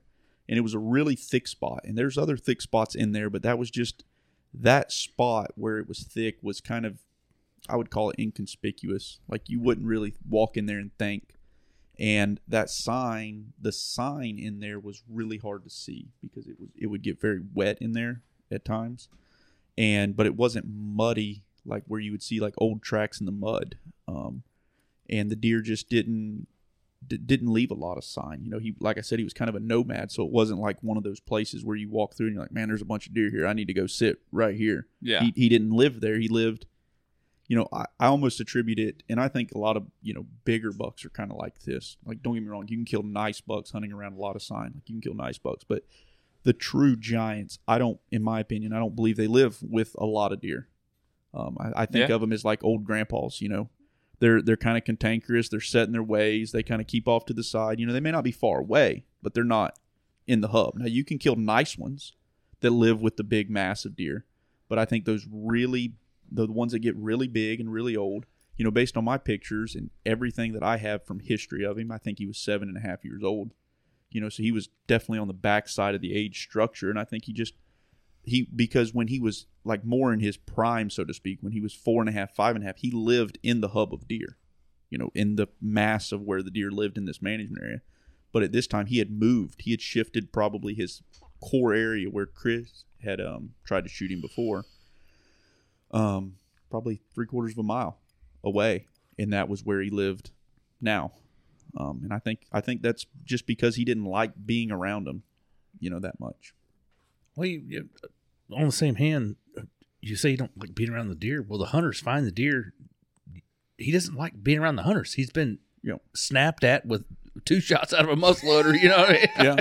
But honestly, I didn't ever have a lot of pressure right on there. Yeah. There was some people hunted around the fringes of it, and I can only say that because I've hunted in there so much. I've had fortunate to have several friends, several different buddies that I'm forever grateful to, that gave me the opportunity to be able to go in and hunt that deer so much. They knew how much it meant to me to try and kill it, and they'd draw a hunt, and we'd go give it all we had. And there was one guy in particular had kind of gotten in there during the archery hunt around me, and I wasn't disappointed to see that he had killed something and left early in the hunt. Just kept somebody him killed. There was another archer that killed near you this year. Yeah, Yeah. the first day, and not. Did you kill a decent deer? I mean, he killed the smallest one I had on camera. Oh, But he was very happy with it. He posted on Facebook, and by all means, I'm an advocate of.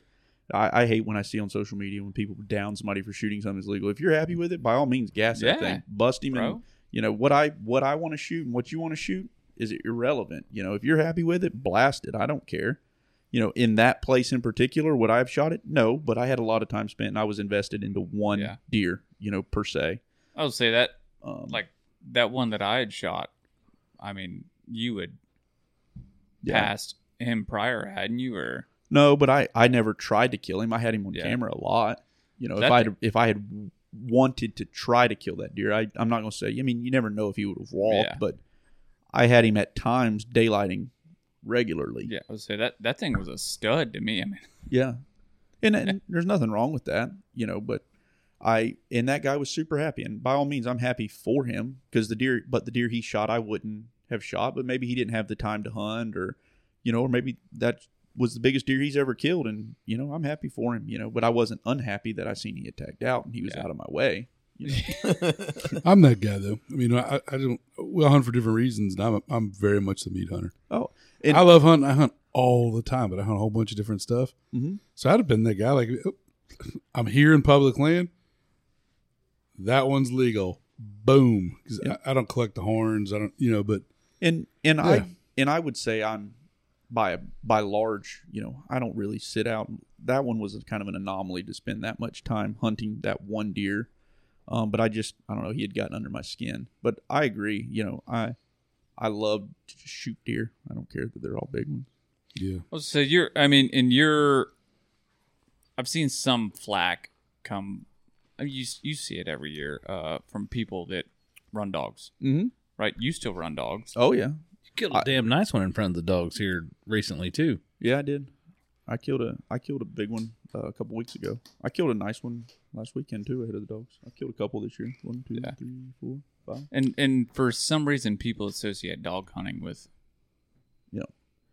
They do. I mean, dog hunting gets a bad rap anyways. People just look down upon it like it's just some old thing. But I can tell you, it's so much harder than what people give it credit for. Anybody that's ever been would respect it a lot more if you ever had to go do it and be successful at it. I can tell you right now, if you took the crew, just for example, the crew of guys that I normally hunt with here, you take those same, 10 or 12 guys and you put them in the woods still hunting, and it's carnage. Like, them dudes can get them killed still hunting. Like, you would rather have them dog hunting because, people think you kill them all, but you take 10 or 12 guys and we're hunting for one deer now, right? Like, we're all as a group trying to kill this one. Well, when we're all still hunting, we're 15 different guys hunting in 15 different places for $15. Odds are one of us is going to see one today, but maybe 2, maybe 3.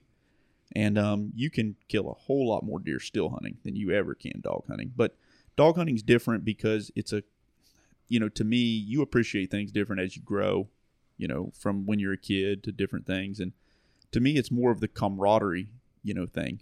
You get everybody out there together. Everybody's having a good time. And, I really, I like that dog hunting, everybody's happy for somebody that kills one. And I think that's changed a lot in hunting in general because, and it's due to trail cameras and people trophy hunting. And I'm not saying I don't hunt big ones, so I'm throwing stones in a glass house that I know I like to go run trail cameras and you find one. But you get the thing where somebody gets a couple pictures of it and they think it's theirs. They see somebody kills it and then they get, their feelings hurt and all this thing. And in dog hunting, you don't have that for the most part. One person kills it, everybody's around there, high fives, congrats, the whole deal. And I think hunting misses that nowadays, on a lot of fronts. Not everywhere, but I think it could use it more. I gained a whole new respect, and if I've said this once, I've said it 1,000 times for dog hunting. When we hunt, we still hunted a lease in Southeast Georgia that literally on every side except for the highway, we had a dog club, a 10,000 acre dog club around us, and we had a camper in their camp because they had power and water, and they let us lease a camp spot out of their camp. Yep. So we go there, we eat dinner with them every night. Yep.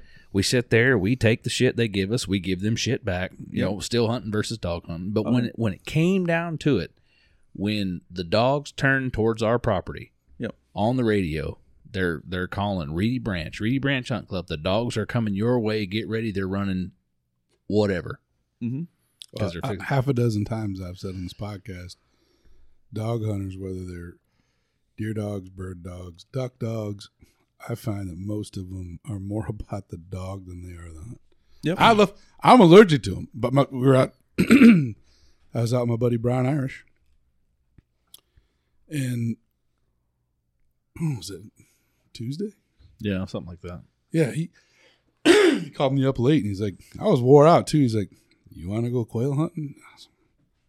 I never say no. Right? So I'm like, yeah. But same thing, you know. He is so into Murphy and so into Jaeger. Though this is the first time we went out, man. He outshot me. He shot 3 birds. I shot 2. But it's for him. It's way more about the dog. But you're talking about a guy who got into hunting because he bought a hunting dog. But we go with Briar, and like when Liberty's there, he's way more into Liberty as damn ducks. I love hunting with Briar. You don't care about the ducks.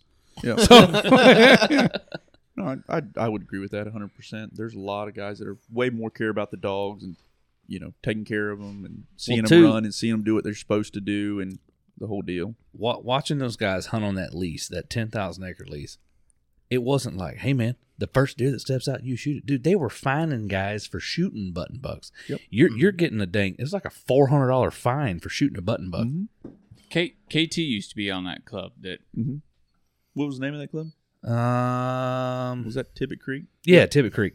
Okay. Yeah. There were some good bucks around there. Oh, dude, they killed a 13-point They one year. killed that one night. That was a nice straight stud, son.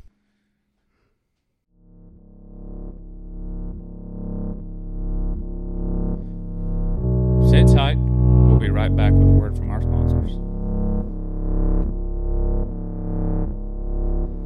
As we move through life, it's inevitable that we're going to find ourselves needing trusted advice from legal counsel. From business transactions to real estate, lawsuits to contract matters, we all need advice and assistance from time to time. Attorney Roman Hammis' multi-state law practice focuses on litigation, business law, and real estate. Roman helps individuals and business owners find solutions to their legal problems. If push comes to shove, Roman is an experienced litigator with extensive trial experience and the ability to take it all the way. He's been named Super Lawyer every year from 2016 to present, a distinction given to only 5% of practicing lawyers. Most importantly, Roman is an avid hunter, angler, conservationist, and proud supporter of the UPO Nation. When you need dependable legal counsel, call Roman 407-680-6050 or 843-324-1727 or email roman@romanvhammis.com. That's ROMAN@ROMANVHAMMES.com. Offices Florida and South Carolina.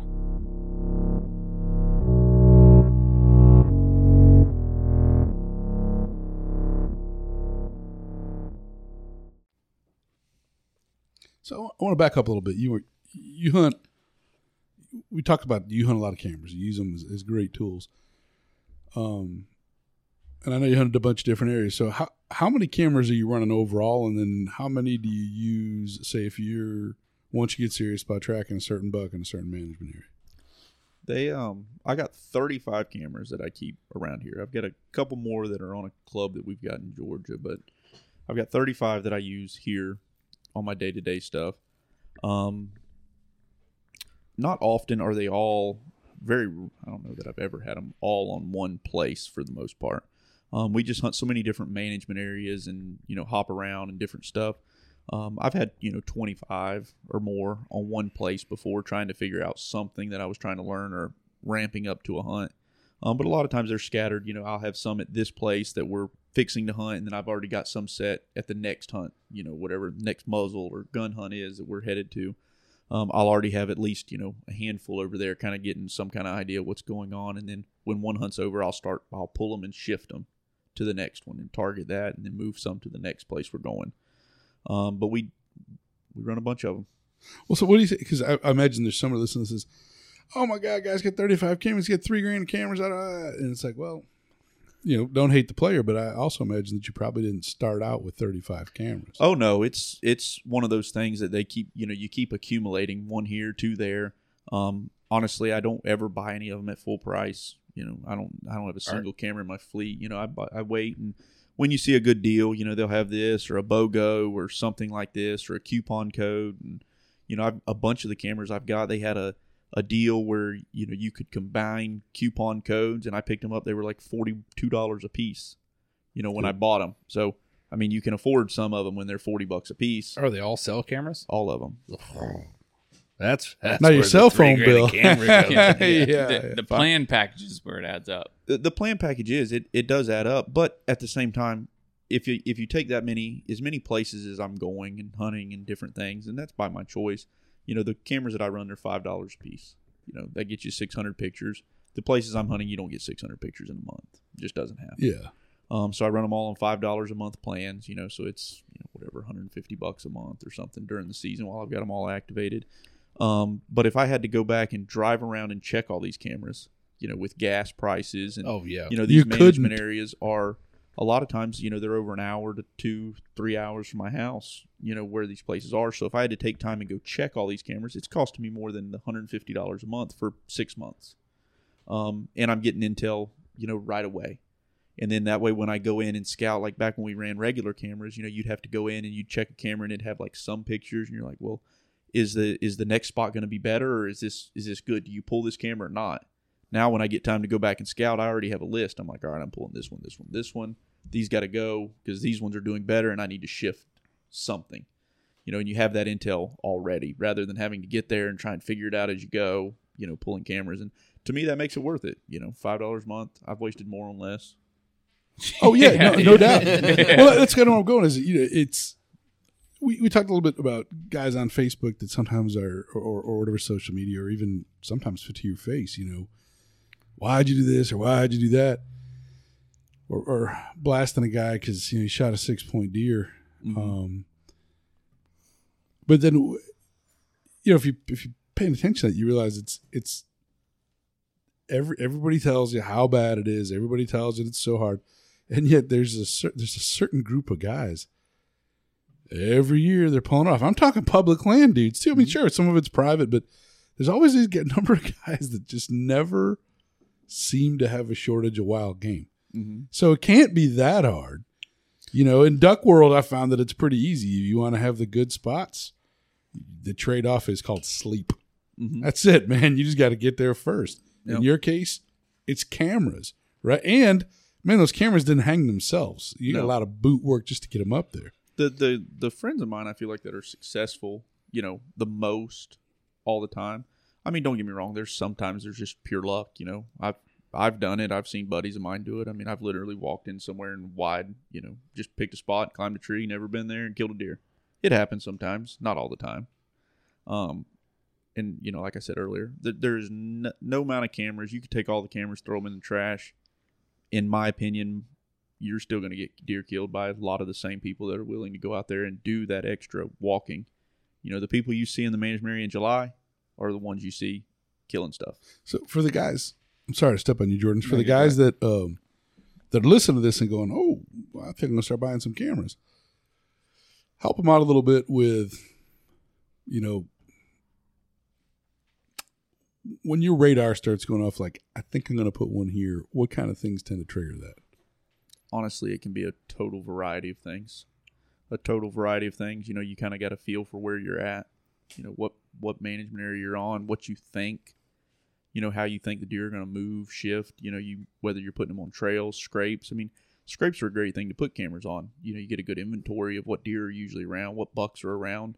I would say a lot of times you're probably not going to kill the bucks there, a vast majority of the time, but you can at least know they're around, you know, to see what's there. And then a lot of times you may find a spot where there's some bucks that you want to hunt, and then you can go back and kind of look around there to find places where you can probably kill them.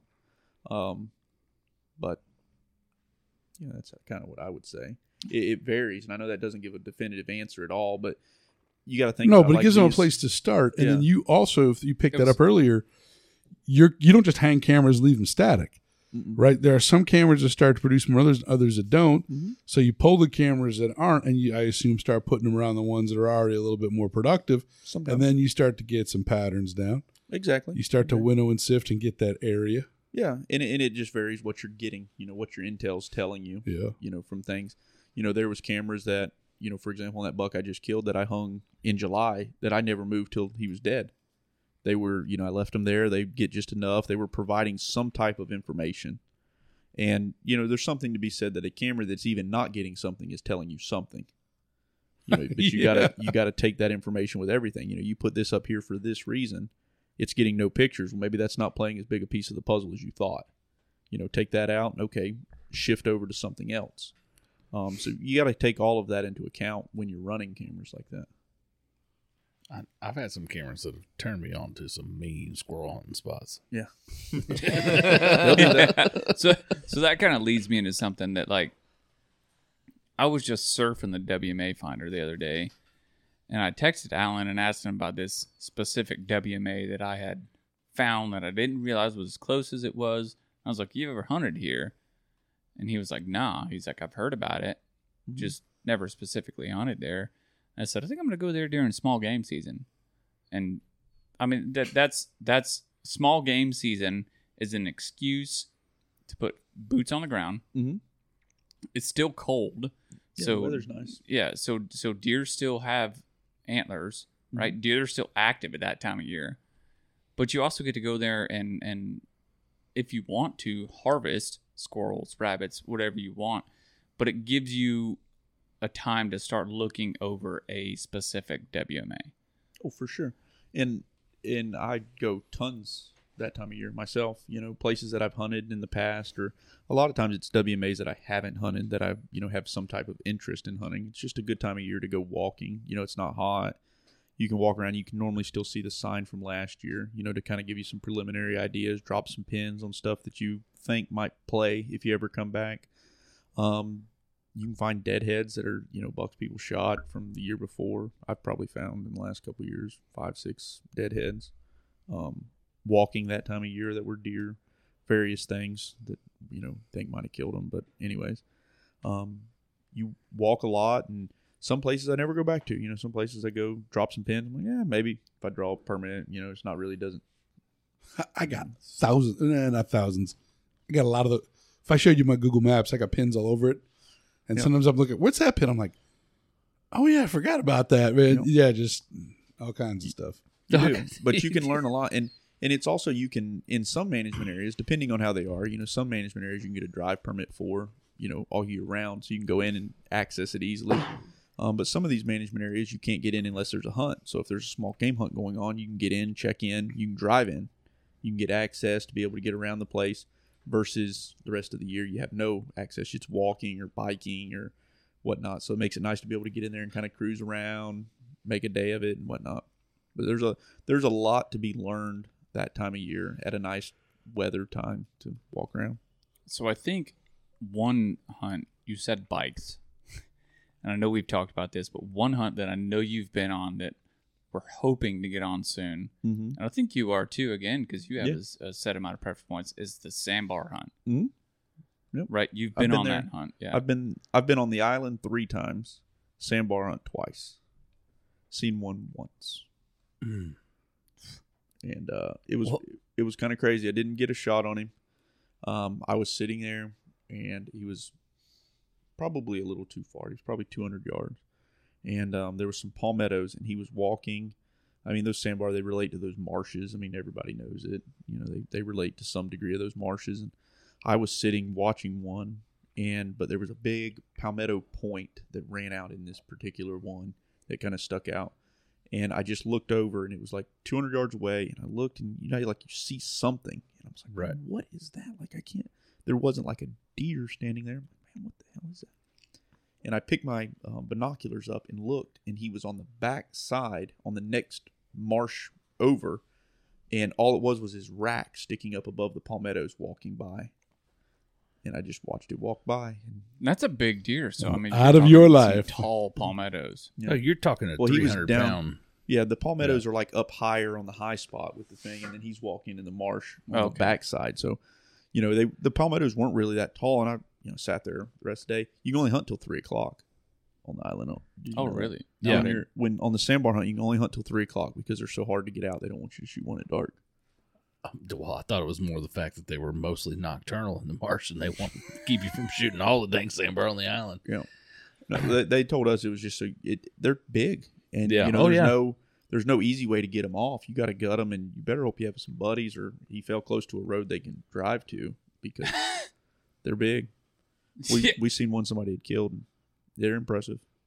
Oh yeah, Good luck they tracking are them. they're the third largest cervid species, second to elk and moose. Well, if you get that hunt, bring a come along. Yeah, It's it's not a bad idea. That thing out. It's Yeah. a cool place for sure. Like it's a lot different than anywhere else. I would say there's a good deer population out there though. Yeah. Man. You used to have a whole bunch of hogs. Bring your fishing rigs, man. Can't 'cause shoot a any redfish- coyotes out there though. Well, because of the Really? red wolves. Yeah, There's they red they wolves. have red Oh, wolves yeah, on there. yeah. They look like them. You look back at the old days, man. The stats that island used to be just overrun with pigs, but they pretty much They nuked wiped them off now.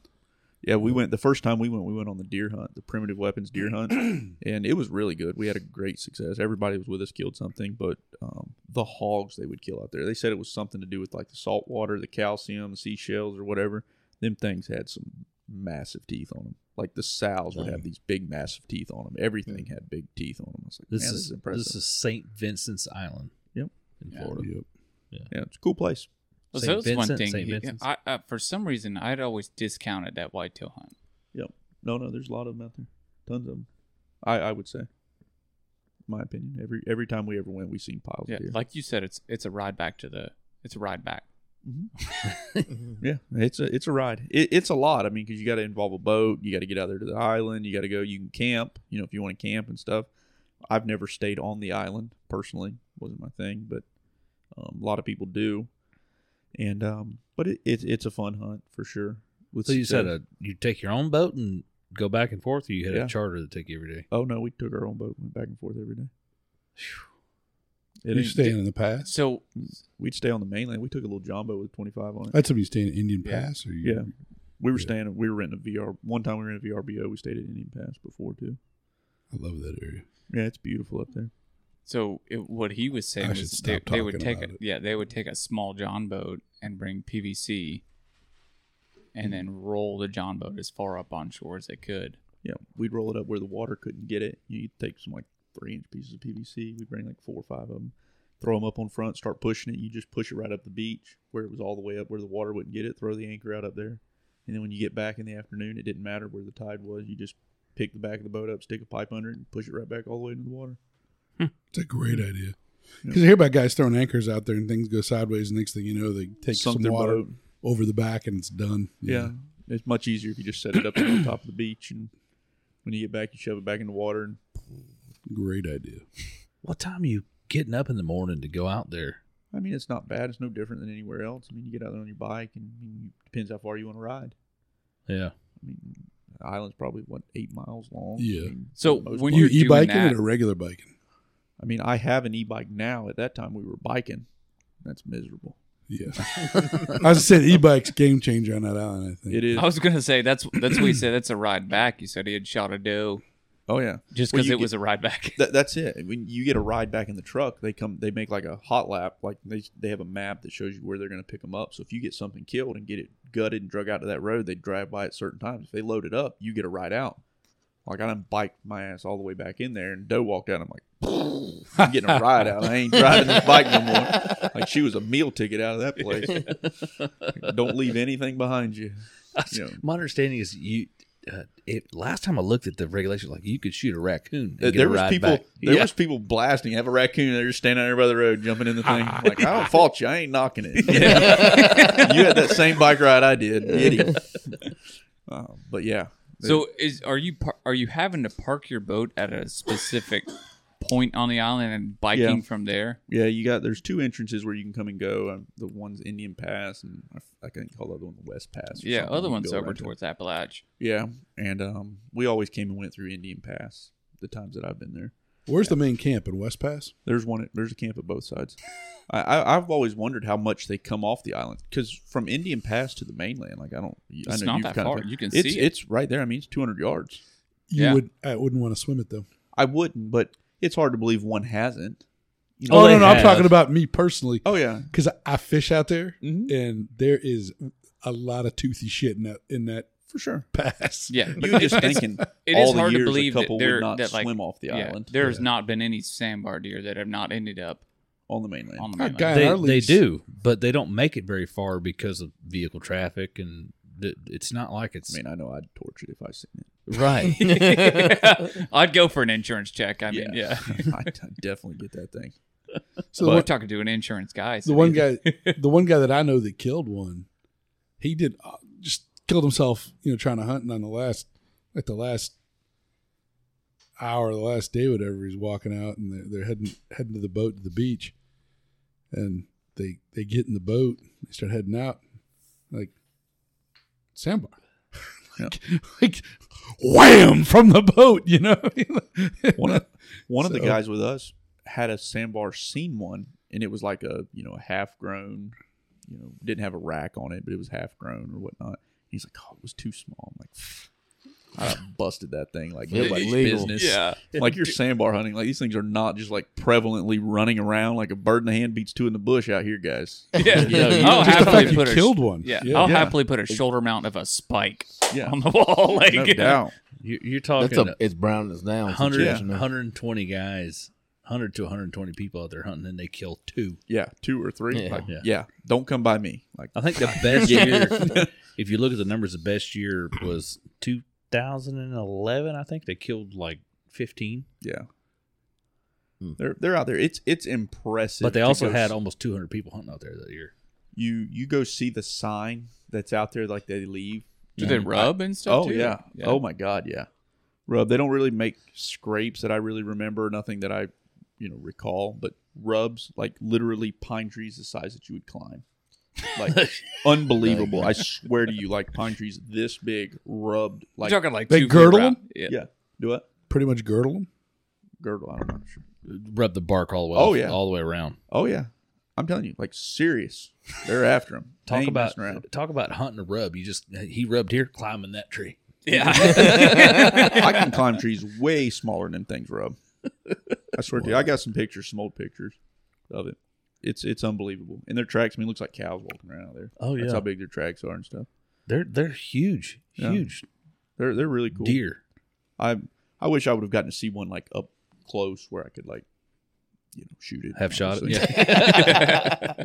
Just didn't work out. I haven't given up. One day. Have you still putting in for it? Yeah. So the hunt used to be later. When we went on the hunt before, it was like this coming weekend. It was like first weekend in December. And the couple times we went, that worked really good for my schedule, for the hunts and things that I do. They moved the hunt up now. It's earlier in November. Just a couple weeks ago. Yeah. Yep. And we've kind of had scheduling conflicts, so we've been applying but purposely not drawing in the draw just to keep building our points to the point where when it lines up for our schedule that the group of us that are planning to go can go, we'll be able to draw the first time. We got a group. We'll be on 5 preference points next year, so Yep, that's what we have too. we might get lucky. Might just have to get together. Yeah, maybe. Yeah. It really just depends when they have the hunt, because we get so many different hunts going on in places that we go that, like, if they would move the hunt back, that would be great for me. Right. But if they don't, it just conflicts with so many other things. Like So- we've kind of had a trip for the last 5 years that we go on I'm the same canceling thing. birthdays. I'm canceling weddings. I'm going sandbar hunting. If they really wanted to make a challenge, they should do it in July. Yeah. You'd have to be one hard motherfucker to sit out there in July. Yeah. Anyway, oh God, hot and mosquito. Oh Sand my fleas. God, you ain't got thermocells to solve those problems, man. So, do you know, like, have you honed in on, like, what time of year they rut, or No clue. no? No clue. We just went on the hunts and winged it more than anything. You know, You can't really scout that. Say, is there Yeah, a way I to mean, you get out and scout it? you can go out there. I mean, I think you can access the island anytime you want to, you know, during daylight hours or something Yeah, but you beforehand. gotta hike it, yeah. But you got to hike it or you got to ride a bike. And, you know, at the time, e-bikes weren't a thing, you know. And when we had the hunt, and it's just time consuming. It's not close to the house. And we always had, you know, other things going on. And it was one of those things like, oh, with good intentions, we're going to go scout this year. And then, you know, Thursday before the hunt started, we loaded our bikes in the boat and went up there. And we're like, all right, here we go. Let's see what we can find. Well, the thing is, you go up there, I'm going to scout. Before we go out there, we're going to fish in the morning, the bite's on. Yeah. And then you never make it to the island because the Yeah. bite's on. Well, that's the cool thing, too, when the hunt's going on, though. Like, the redfish bite up there is supposed to be, like, off the chain at that time. And a lot of guys would, like, go out there and they would hunt. You're going out till 3. You know, it's not dark for a few more hours. They'd come back and fish all afternoon Yeah. and go out there redfishing and do stuff. We didn't do that, but some people did. That was each their own. You can't miss right up. I'm shut up now. I mean, you can, but it ain't that hard. I mean, you can get on the trout bite, you can get on the redfish bite. You know, if you know anything about redfish, and you That's the area. ain't gotta of look Florida too I would hard. kill to live in. Yeah, that's a very nice area. If I was going to move somewhere, I would move up in that area if it Yeah. was me. It's just step back in time when you get back up Oh, there compared to 100%, here. yeah. You know, No, there's I've always hunting said- options are limitless. Fishing's fantastic. You know, should have been there 20 years ago, man. Yeah. I bet. I've always said it's insane to me how you can go, like, in the flats where you're fishing. There's pine trees. Mhm. Cross the road, hunting woods. For sure. Like, you can't beat that. No, if I was going to move somewhere, that's where I'd move. For sure. Oh, it's like, well, I see the same thing when we drive to our lease in Alabama. Mhm. You know, my son the whole time is like, "Are we in Alabama yet?" This we just drove up after Thanksgiving. We left at like 4:30 in the morning, so it's daylight when we got there. He's like, "We're in Alabama now, right?" I'm like, "No, dude. I know this looks like where we hunt. This is still Florida." Yep. Yeah. You can drive Florida a long ways when you go over and turn west. Yeah. What's funny is when you're going to our lease in Alabama, the way we go, you cross the Alabama line. 20 minutes later, you're at the hunting camp. Yep. Yep. Like we're not that far across the Alabama line. The way we go through there. Yep. No, that area, man, is genuine. I mean, especially if scallop season's open, you got the scallops, and then just scallops, pen shells, conch, Mm-hmm.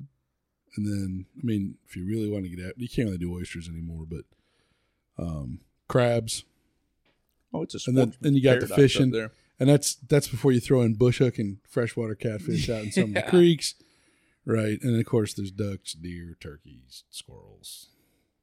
All the Should do. smorgasbord. Hopefully soon, bears. Yeah. I mean, that's That's all within the same 15-minute drive. Yeah, I was gonna say the guy that you had talked about earlier that gave you your tag bags. Yep. They're working hard on the bear hunt. Hopefully so. Yep. So I got a recipe I want to share.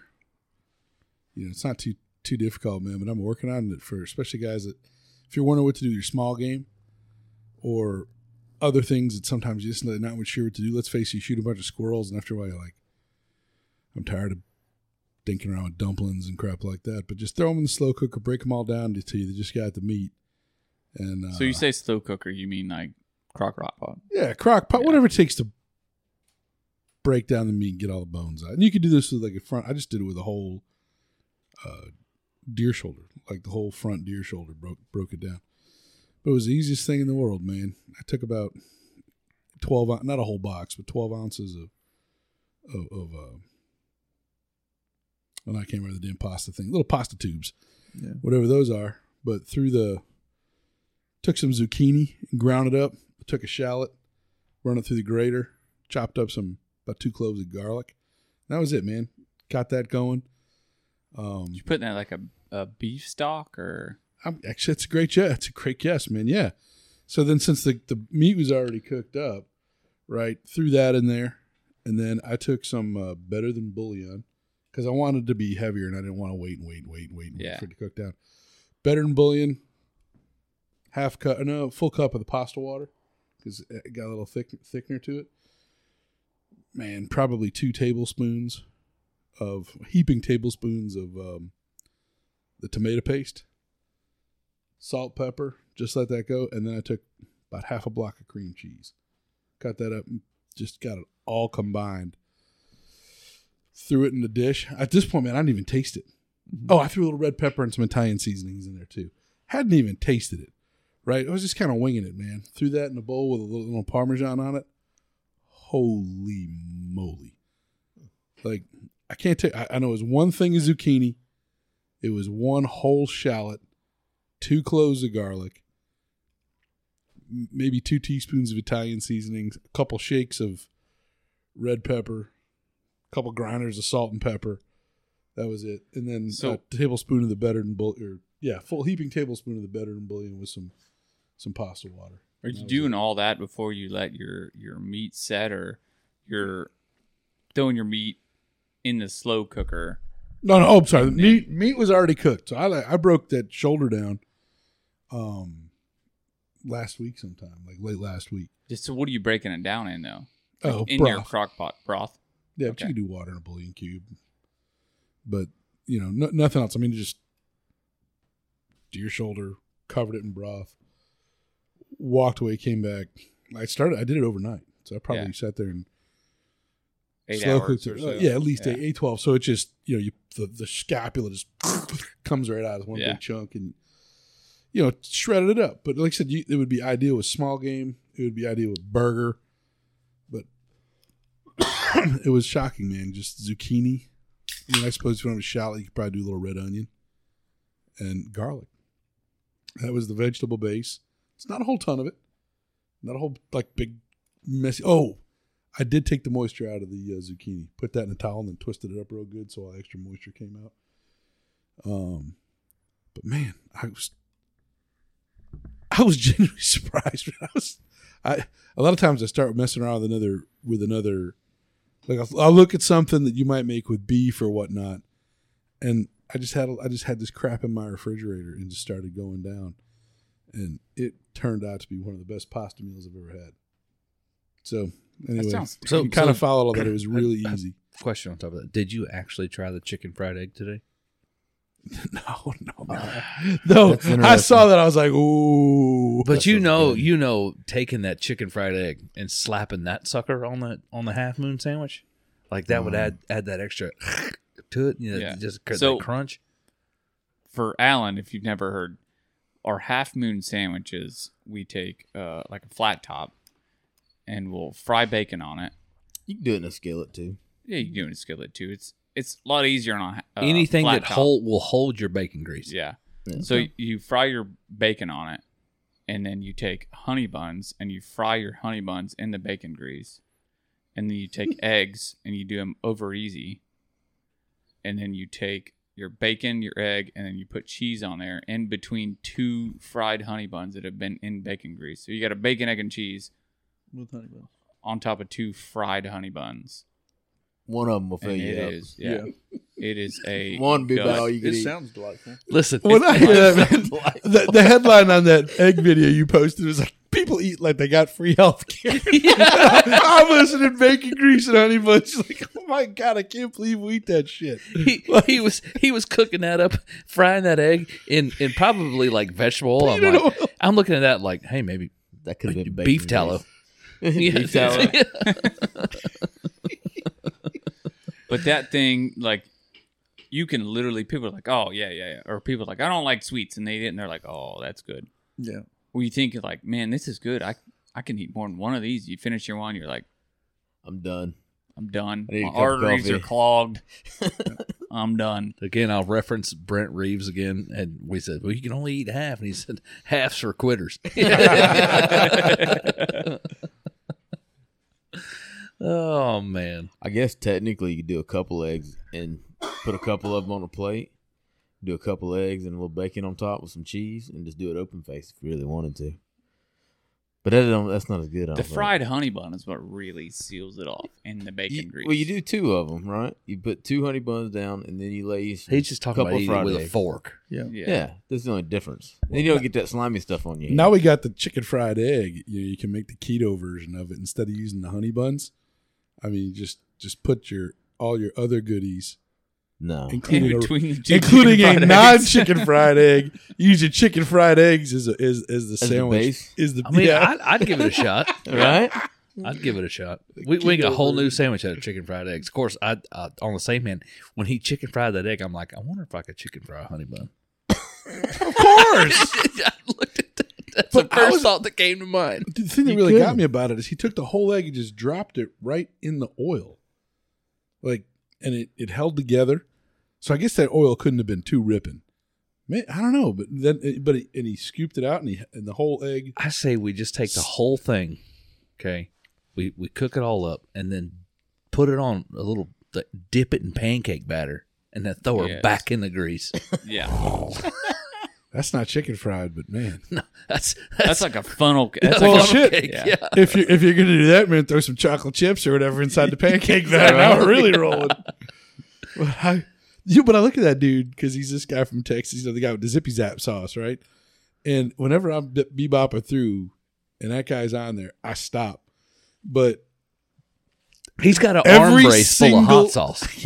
Right? But Yeah. every single meal that guy makes, with the exception of the chicken fried egg, has gravy. So I'm sure you could throw some gravy on a chicken fried egg, right? But he's 300 pounds. I'm like, you just know you better. He's got a shelf life, man, and it's running out quick. I thought when I watched that video he was wearing an arm brace, and I realized, no, son, that's a holster for like 7 hot sauces on Right. his left arm. And his wash your sister sauce. Yeah. Yeah. Wash your shit. Wash your sister sauce.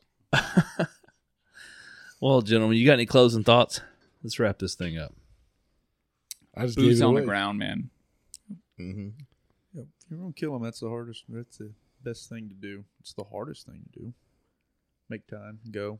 Yeah. But that's the best way. I mean, when you think you've walked far enough, walk a little farther, look a little harder. That's the resounding statement that's come out of all these podcasts is people keep telling you to spend time in the woods. You can't spend too much.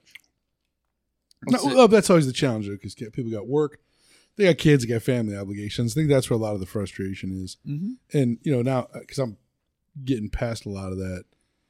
I mean, I don't give a whole lot of customers on Facebook partially because of this. Because some of the ones that are like, "Are you retired?" You know, and I'm like, "No," because I had a guy call me after I posted those quail.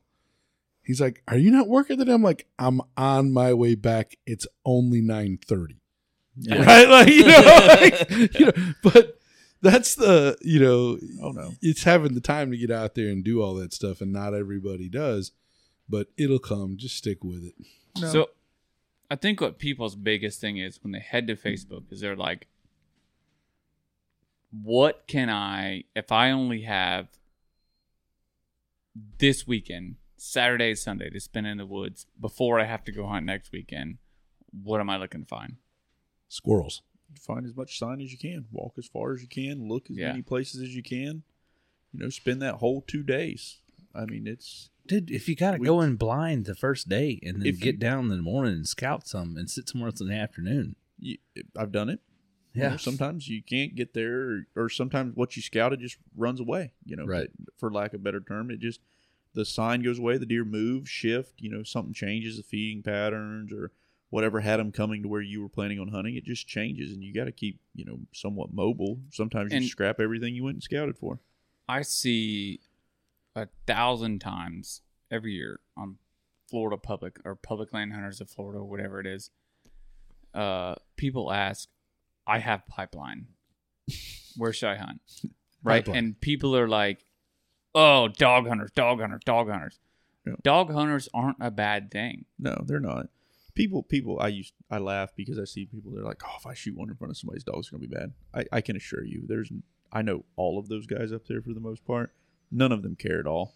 None of them give a rat's ass if you Yeah. shoot the deer in Let front of their them- dogs. So The only thing that I've ever seen somebody get mad about is when you get the people where they're like, they shoot the deer, like the dogs are running it, shoot it, the dogs are catching it, and you walk in there like, oh, you got the deer? And they're like, no, it wasn't running it. I'm like, yeah, it was. Give the dogs their credit. Like, they don't care. Right. They don't want your deer. so They don't here's, care about it. Just don't lie to them about it and tell them it wasn't running it. The dogs are standing there chewing on it. Like, they were obviously running it. That deer is sweating. Yes. Here's I just He hits the grounds and his hooves are split already and he's stiff as a board. And you're going to tell me he just waltzed up here? Yeah. You know? I just have one question. Yep. Do dog hunters dump dogs where they know they can't retrieve dogs on the other side? Where they can't. Would you mean like there's private Meaning land on there's the back? private Yeah. land or a river or something that's going to prevent you from getting to the other side of where they could run a deer and they I- won't be able to retrieve it. Well, I wouldn't say. I mean, there is blocks that we've hunted that have private land like around them sometimes, but there's ways to, they may have a road on the other side or something. So there is So times where I've seen if where you're there's- looking at a block where the only access to that block is one road and the rest of it, you have a road on one side of the block and the rest of the block is either on the back side of that is everything behind that is public land. Like you would have to have the dogs go in, make a U-turn and come back out to the road you dropped them on. Correct. Do you drop dogs there? Depends. That's a case by case scenario. So, and I say that because like you used river, for example. Right. So like at a river, if the guys that I know, which I know lots of guys who go up there and like they hunt off the river in the pipeline unit, they'll have people on boats. Right. So no, you can't drive a truck there. Is it a one-sided block? Yes, but they got 2 or 3 people in boats on that side. So yeah, they got to come one way or the other, but they're still, manning it. Do dogs ever get put in a block where there is a piece of private land? It happens. I mean, I've ran dogs in blocks that have a piece of private land. I mean, sometimes you get a block that's, 1,500 acres and somebody owns 10 acres on a corner of it and they think they own the whole thing. You're hunting their thing. I'm like, well, there's 1,500 acres of public land here.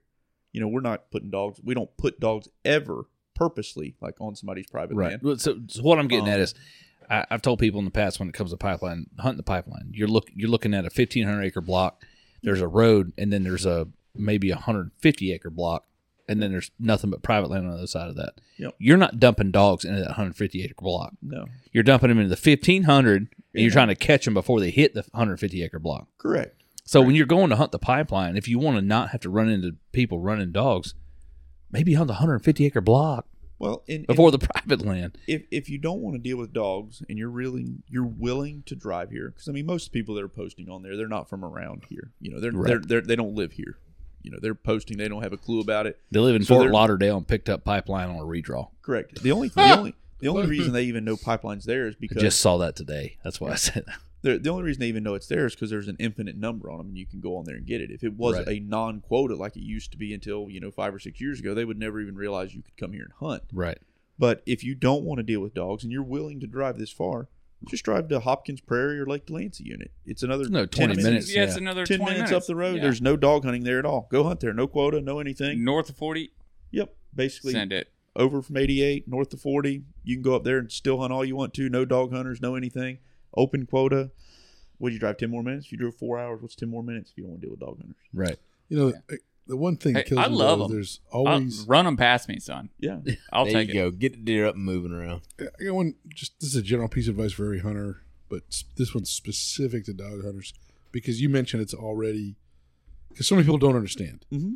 Right? It's a little bit more visceral. Yep. And what's his name talks about it being a guard the gate issue. The Bear Grease fella. Clay Newcomb. Yeah, because it's the easy one. But if they somehow manage to get rid of dog hunting, it doesn't mean the people that are opposed to hunting are going to stop there. No, Right. it's So we have just- we have to absolutely really defend that, even if it's not your thing. And as Clay says, archaeological evidence has been hunting with dogs 15,000 years, and so in the last 15 minutes, people have a problem with it. Yeah. But anyway, my buddy, I don't want to use his name. I got a friend that lives up there, got a private block. And this happened years ago, but he brings it up every year. Years ago, guy come and get his dogs, just rolls up in the middle of his yard with his truck and starts running across the yard to get his dogs and stuff. And my friend is like, a little courtesy. He's like, hey, Yep. do me a favor, at least knock on the door and let me know what you're doing, right? Oh, for sure. I'm sure he was probably a little bit like, because it's his place. You got a right to be a little. Yeah, It's like for the sure. guy just drove in the middle of his That's not just a driveway. Mm-hmm. Parks in his yard. And what really sunk it though was, the guy was kind of like, I got a right to get my dogs. And well, yeah, except this is his house. Yeah. Right? And but what sunk it was some bitch kicked his McDonald's trash out the door as he drove away in this guy's yard. So you can imagine, man, there is no amount of goodwill that will ever. I talked to him till I'm blue in the face. Yep. As far as he's concerned, every guy that ever ran dogs is a son of a bitch. Yeah. Because of one jerk. And that's exactly it. You see people who's got stories of this, but I mean, if you take a one-off story and put everybody in that group, every group of hunters, everything. It's a one bad apple situation. Yeah, one bad apple. I mean, there's bad apples in the still hunting world. There's bad apples in the duck hunting world. There's bad apples in everything. One, but that's not the masses. No, we know. Yeah, we I know you that. Guys. This whole thing was like a hey. I'm just saying, but people get that vibe. One person gets a bad vibe, and then they want to tell everybody this. I'm like, it's not like that. Like those people are, I would say, as a whole, more into getting kids. I mean, kids love dog hunting. If you never grew up that, I mean, for a kid. Don't get me wrong, you can go sit in a stand, but how long is a kid's attention span sitting there when there's nothing going on? You go dog hunting, you can sit there. I mean, I remember as a tiny kid, you're out there playing in the road, doing this. I mean, there's times where it gets serious, when you're running something or whatnot, but you don't have to be super quiet. You can get a snack, you can do this, but you're out there. You're in the woods. Yeah. You're not stuck glued to some, iPad or something like that. You're out there.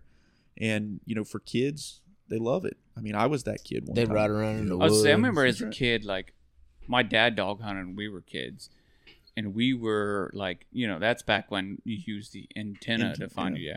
Telemetry track. Yeah, and they still had the cages in the forest where if you caught a dog, it wasn't yours. Yeah, and but I remember like our go time was like, hey, it's time to like stop hunting. Let's catch these dogs. My dad's like, get to it, boys. Like, these dogs are fixing to cross the road. Like, you better get out there and catch them. Don't grab one, grab four. Yeah. Get all of them. Yeah. And times have changed so much, from, I remember when I was a little kid, even before telemetry, like, we would go out there and ride the roads for hours with Dad, looking for dog tracks to find the dogs that we didn't have caught already. And then you'd leave a jacket with, like, some dog food or something where you'd turn them out at, and you'd come back in the morning, they'd be laying there. Pick them back up. They just had collars on them with your name and your phone number. You didn't have cell phones, so nobody could get a hold of you there. You had pagers, or and we would do that, and then we got telemetry, and boy, we were big time then. We could see what we were doing, and you could funny find them. Is all the money the people dump into these GPS collars, telemetry collars, are still the most expensive collars you can come across these days. Yeah. But we all run GPSs now, and I mean, to go back, I would be like a lost puppy out there, trying to I mean, the GPS collars, like I said, they're expensive, but the telemetry collars are, because there is no bounds in the battery life of the telemetry collar. It lasts forever. Yeah, long time. Shut them off with a magnet and whatnot. But, kids, as a kid, I love it, and it was great. I wouldn't change it for anything, and I hope it never goes away. But, it's out there. I would say that's one thing that, like, if you have to say that they're fighting towards shutting down a hunting community, it's going to be dog hunting. For sure. And that's another thing that as a hunting community in general, whether you're a still hunter or a dog hunter, we have to stand together as a hunting community. Correct. Against that. Because it's, to me, it's like dominoes. They get the first piece, they're just going for the next piece. 100%. They're never going to be satisfied till it's all gone. If we don't stick together, we can agree to disagree on what we prefer to do, but if you let them get, and it's the same way, if you let them get one piece, they're going to start to the next one. And you can't have that. And dog hunting is That's lot where of it all fun. started, man. It's old school. It's a lot of fun. If anybody, I feel like, that has ever went and like participated in a good dog hunt, with good people, you wouldn't be against it. It's a blast. It is. I was going to say, I feel like anybody that's against dog hunting, as a still hunter, if you ever reach out to a dog hunting group and you're like, hey, I want to join you. Yeah. I don't know a single dog hunting group. They'd be like, nah. No, you can't come. Easy to get along with people. People just give them a bad rap, and they make it out like they just shoot everything and just like they slaughter and murder the whole woods. There's a lot of people don't even know, because I have this conversation all the time. You'd be shocked the number of people who don't realize you just can't pick up a rifle in June and go out and deer hunt. Yep. They don't have no idea about the licensure system. Nope. They don't really understand deer seasons. They sure as hell don't understand WMAs. No. Like it is, if you for an awful lot of genuine non-hunters, non-firearm people, it is as much as we may as well be talking Mandarin to them. They have no idea. Yeah, but and that's where social media, I think, can be a bad thing sometimes. You get these people that have no clue, but they jump on this bandwagon because they see something on Facebook, and something starts to get traction over something that they really don't understand the situation. You step back 20 years ago, and that wasn't the case. There wasn't that. Something that wasn't nothing stayed nothing. And but we have to use that to our advantage. If they're going to use it against us, we have to be smart enough to use it for us to band together to fight back. And I think that, as bad as I hate to say it, they're better at banding together to fight us than we normally are at banding together to fight back. No. One of the things that we as hunters do a terrible job of, absolutely awful, is, you're right, we'll say something on Facebook, you got to make a call to your local representative. Mm-hmm. You got to go to the FWC. And, man, I mean, you got to go to some of your really local ones. Mm-hmm. And sometimes, even when you go, you still get crapped on. Mm-hmm. Lake Apopka is a perfect example, but we have to go, and we don't. And then we all bemoan about how bad it is. And I'll use an example. When we were out at Lake Apopka, they just went out and sprayed it again. And there's a fellow out there we're just cleaning up, and he spent 30 minutes bitching and moaning. And I was like, did you go to the FWC meeting that we had out here? And he's like, no, I didn't go, but I had some friends that went. And I said, you part of Florida Waterfowlers? No, but I know some guys that are. And I'm like, you don't go to nothing? Yeah. You don't. $35, right? You don't even have a membership. Yeah. But you'll sit here and piss and moan for 30 minutes to the point where I'm not even interested, man. I'm done sympathizing with you. Yeah. But every time I ask you, like, what are you doing? They don't do anything. Nothing. Yeah. Just pissing and moaning to each other. Won't work. Nope. You got to stand up for what you want, at the end of the day, or it's all going to be gone one day. Yep. Briar, what do you got? Man, y'all said it all. That ain't much. I mean, right, so I'm going to close this out with a piece of advice for the guy who's still hunting in a dog hunt area. Okay. It's a little more weight, but if you know you're going to go still hunt where they're dog hunting, carry a rifle and a shotgun. Yep. You can. Dude, I've done it. Yep. Okay. Carry my rifle and my shotgun loaded to the brim with 3.5-inch double-up buck. ready to roll. Ready to rock. And this is when I was hunting the private property, so it was a little easier than to walk so far to carry stuff, but they'd call on the radio, tell us they're coming, take the rifle out of the window, lean it back, and then grab the shotgun and stand up and wait. I'm ready to go, buddy. Send it on by. I got 5 rounds of 3.5-inch buckshot that say otherwise, bud. Let's go. We had that one stand. I just brought the 30-30. That they ran in there? Hell no, we didn't kill a damn deer off that lease. They ran, look, this is what would happen. So the deer never actually ran into that lease. No, they did one time, and I was climbing up the tree stand. I was like just going out of the stand anyways. And I could hear the dogs coming. I'm like, oh, man, I'm rushing. And I get halfway up the ladder, and I look around the ladder, and I see the deer standing in the middle of the dang cut. And I'm like, crap. And then it just takes off, and then 5 minutes later, here comes the dog. Yeah. I was saying, other than that, anytime I'd been up there, like, dogs are coming your way. And then dogs hit property line, and the deer runs down the property line. The deer run right down the property line. Yeah. Oh, yeah. It's not as bad as what people make it out to be. No, not at all. Hunt it, make the best of it. It's man. just a lot of hunting is for the. If you can't enjoy the experience and hunting in general, then you just don't need to be hunting, man. What are you out there for? If you're let me not tell you, fun? you sit here and people that complain about dog hunting, right? And I'm going to close this podcast out after this. Yeah. People that complain about dog hunting, it's stupid to complain about dog hunting because it's such a small subset of hunters. Here's something else, though, that's worth noting. I'm going to tell you now, some of your best still hunters are avid dog hunters because you learn so much about the woods, as much time as you spend there. Some of the very best still hunters that I know that when gun season gets here, they will not sit in a tree. But in bow and muzzleloader, you better watch out. I'm gonna be really generous when I say this. I'm gonna say 95% of the public land we have in Florida, you can't run dogs on. No, not at all. So, dude, if you're literally Way complaining, less than that. I know that. I mean, way more than that. You can't run dogs. Yeah, I know what you're saying. Like I said, I'm gonna be generous Yeah.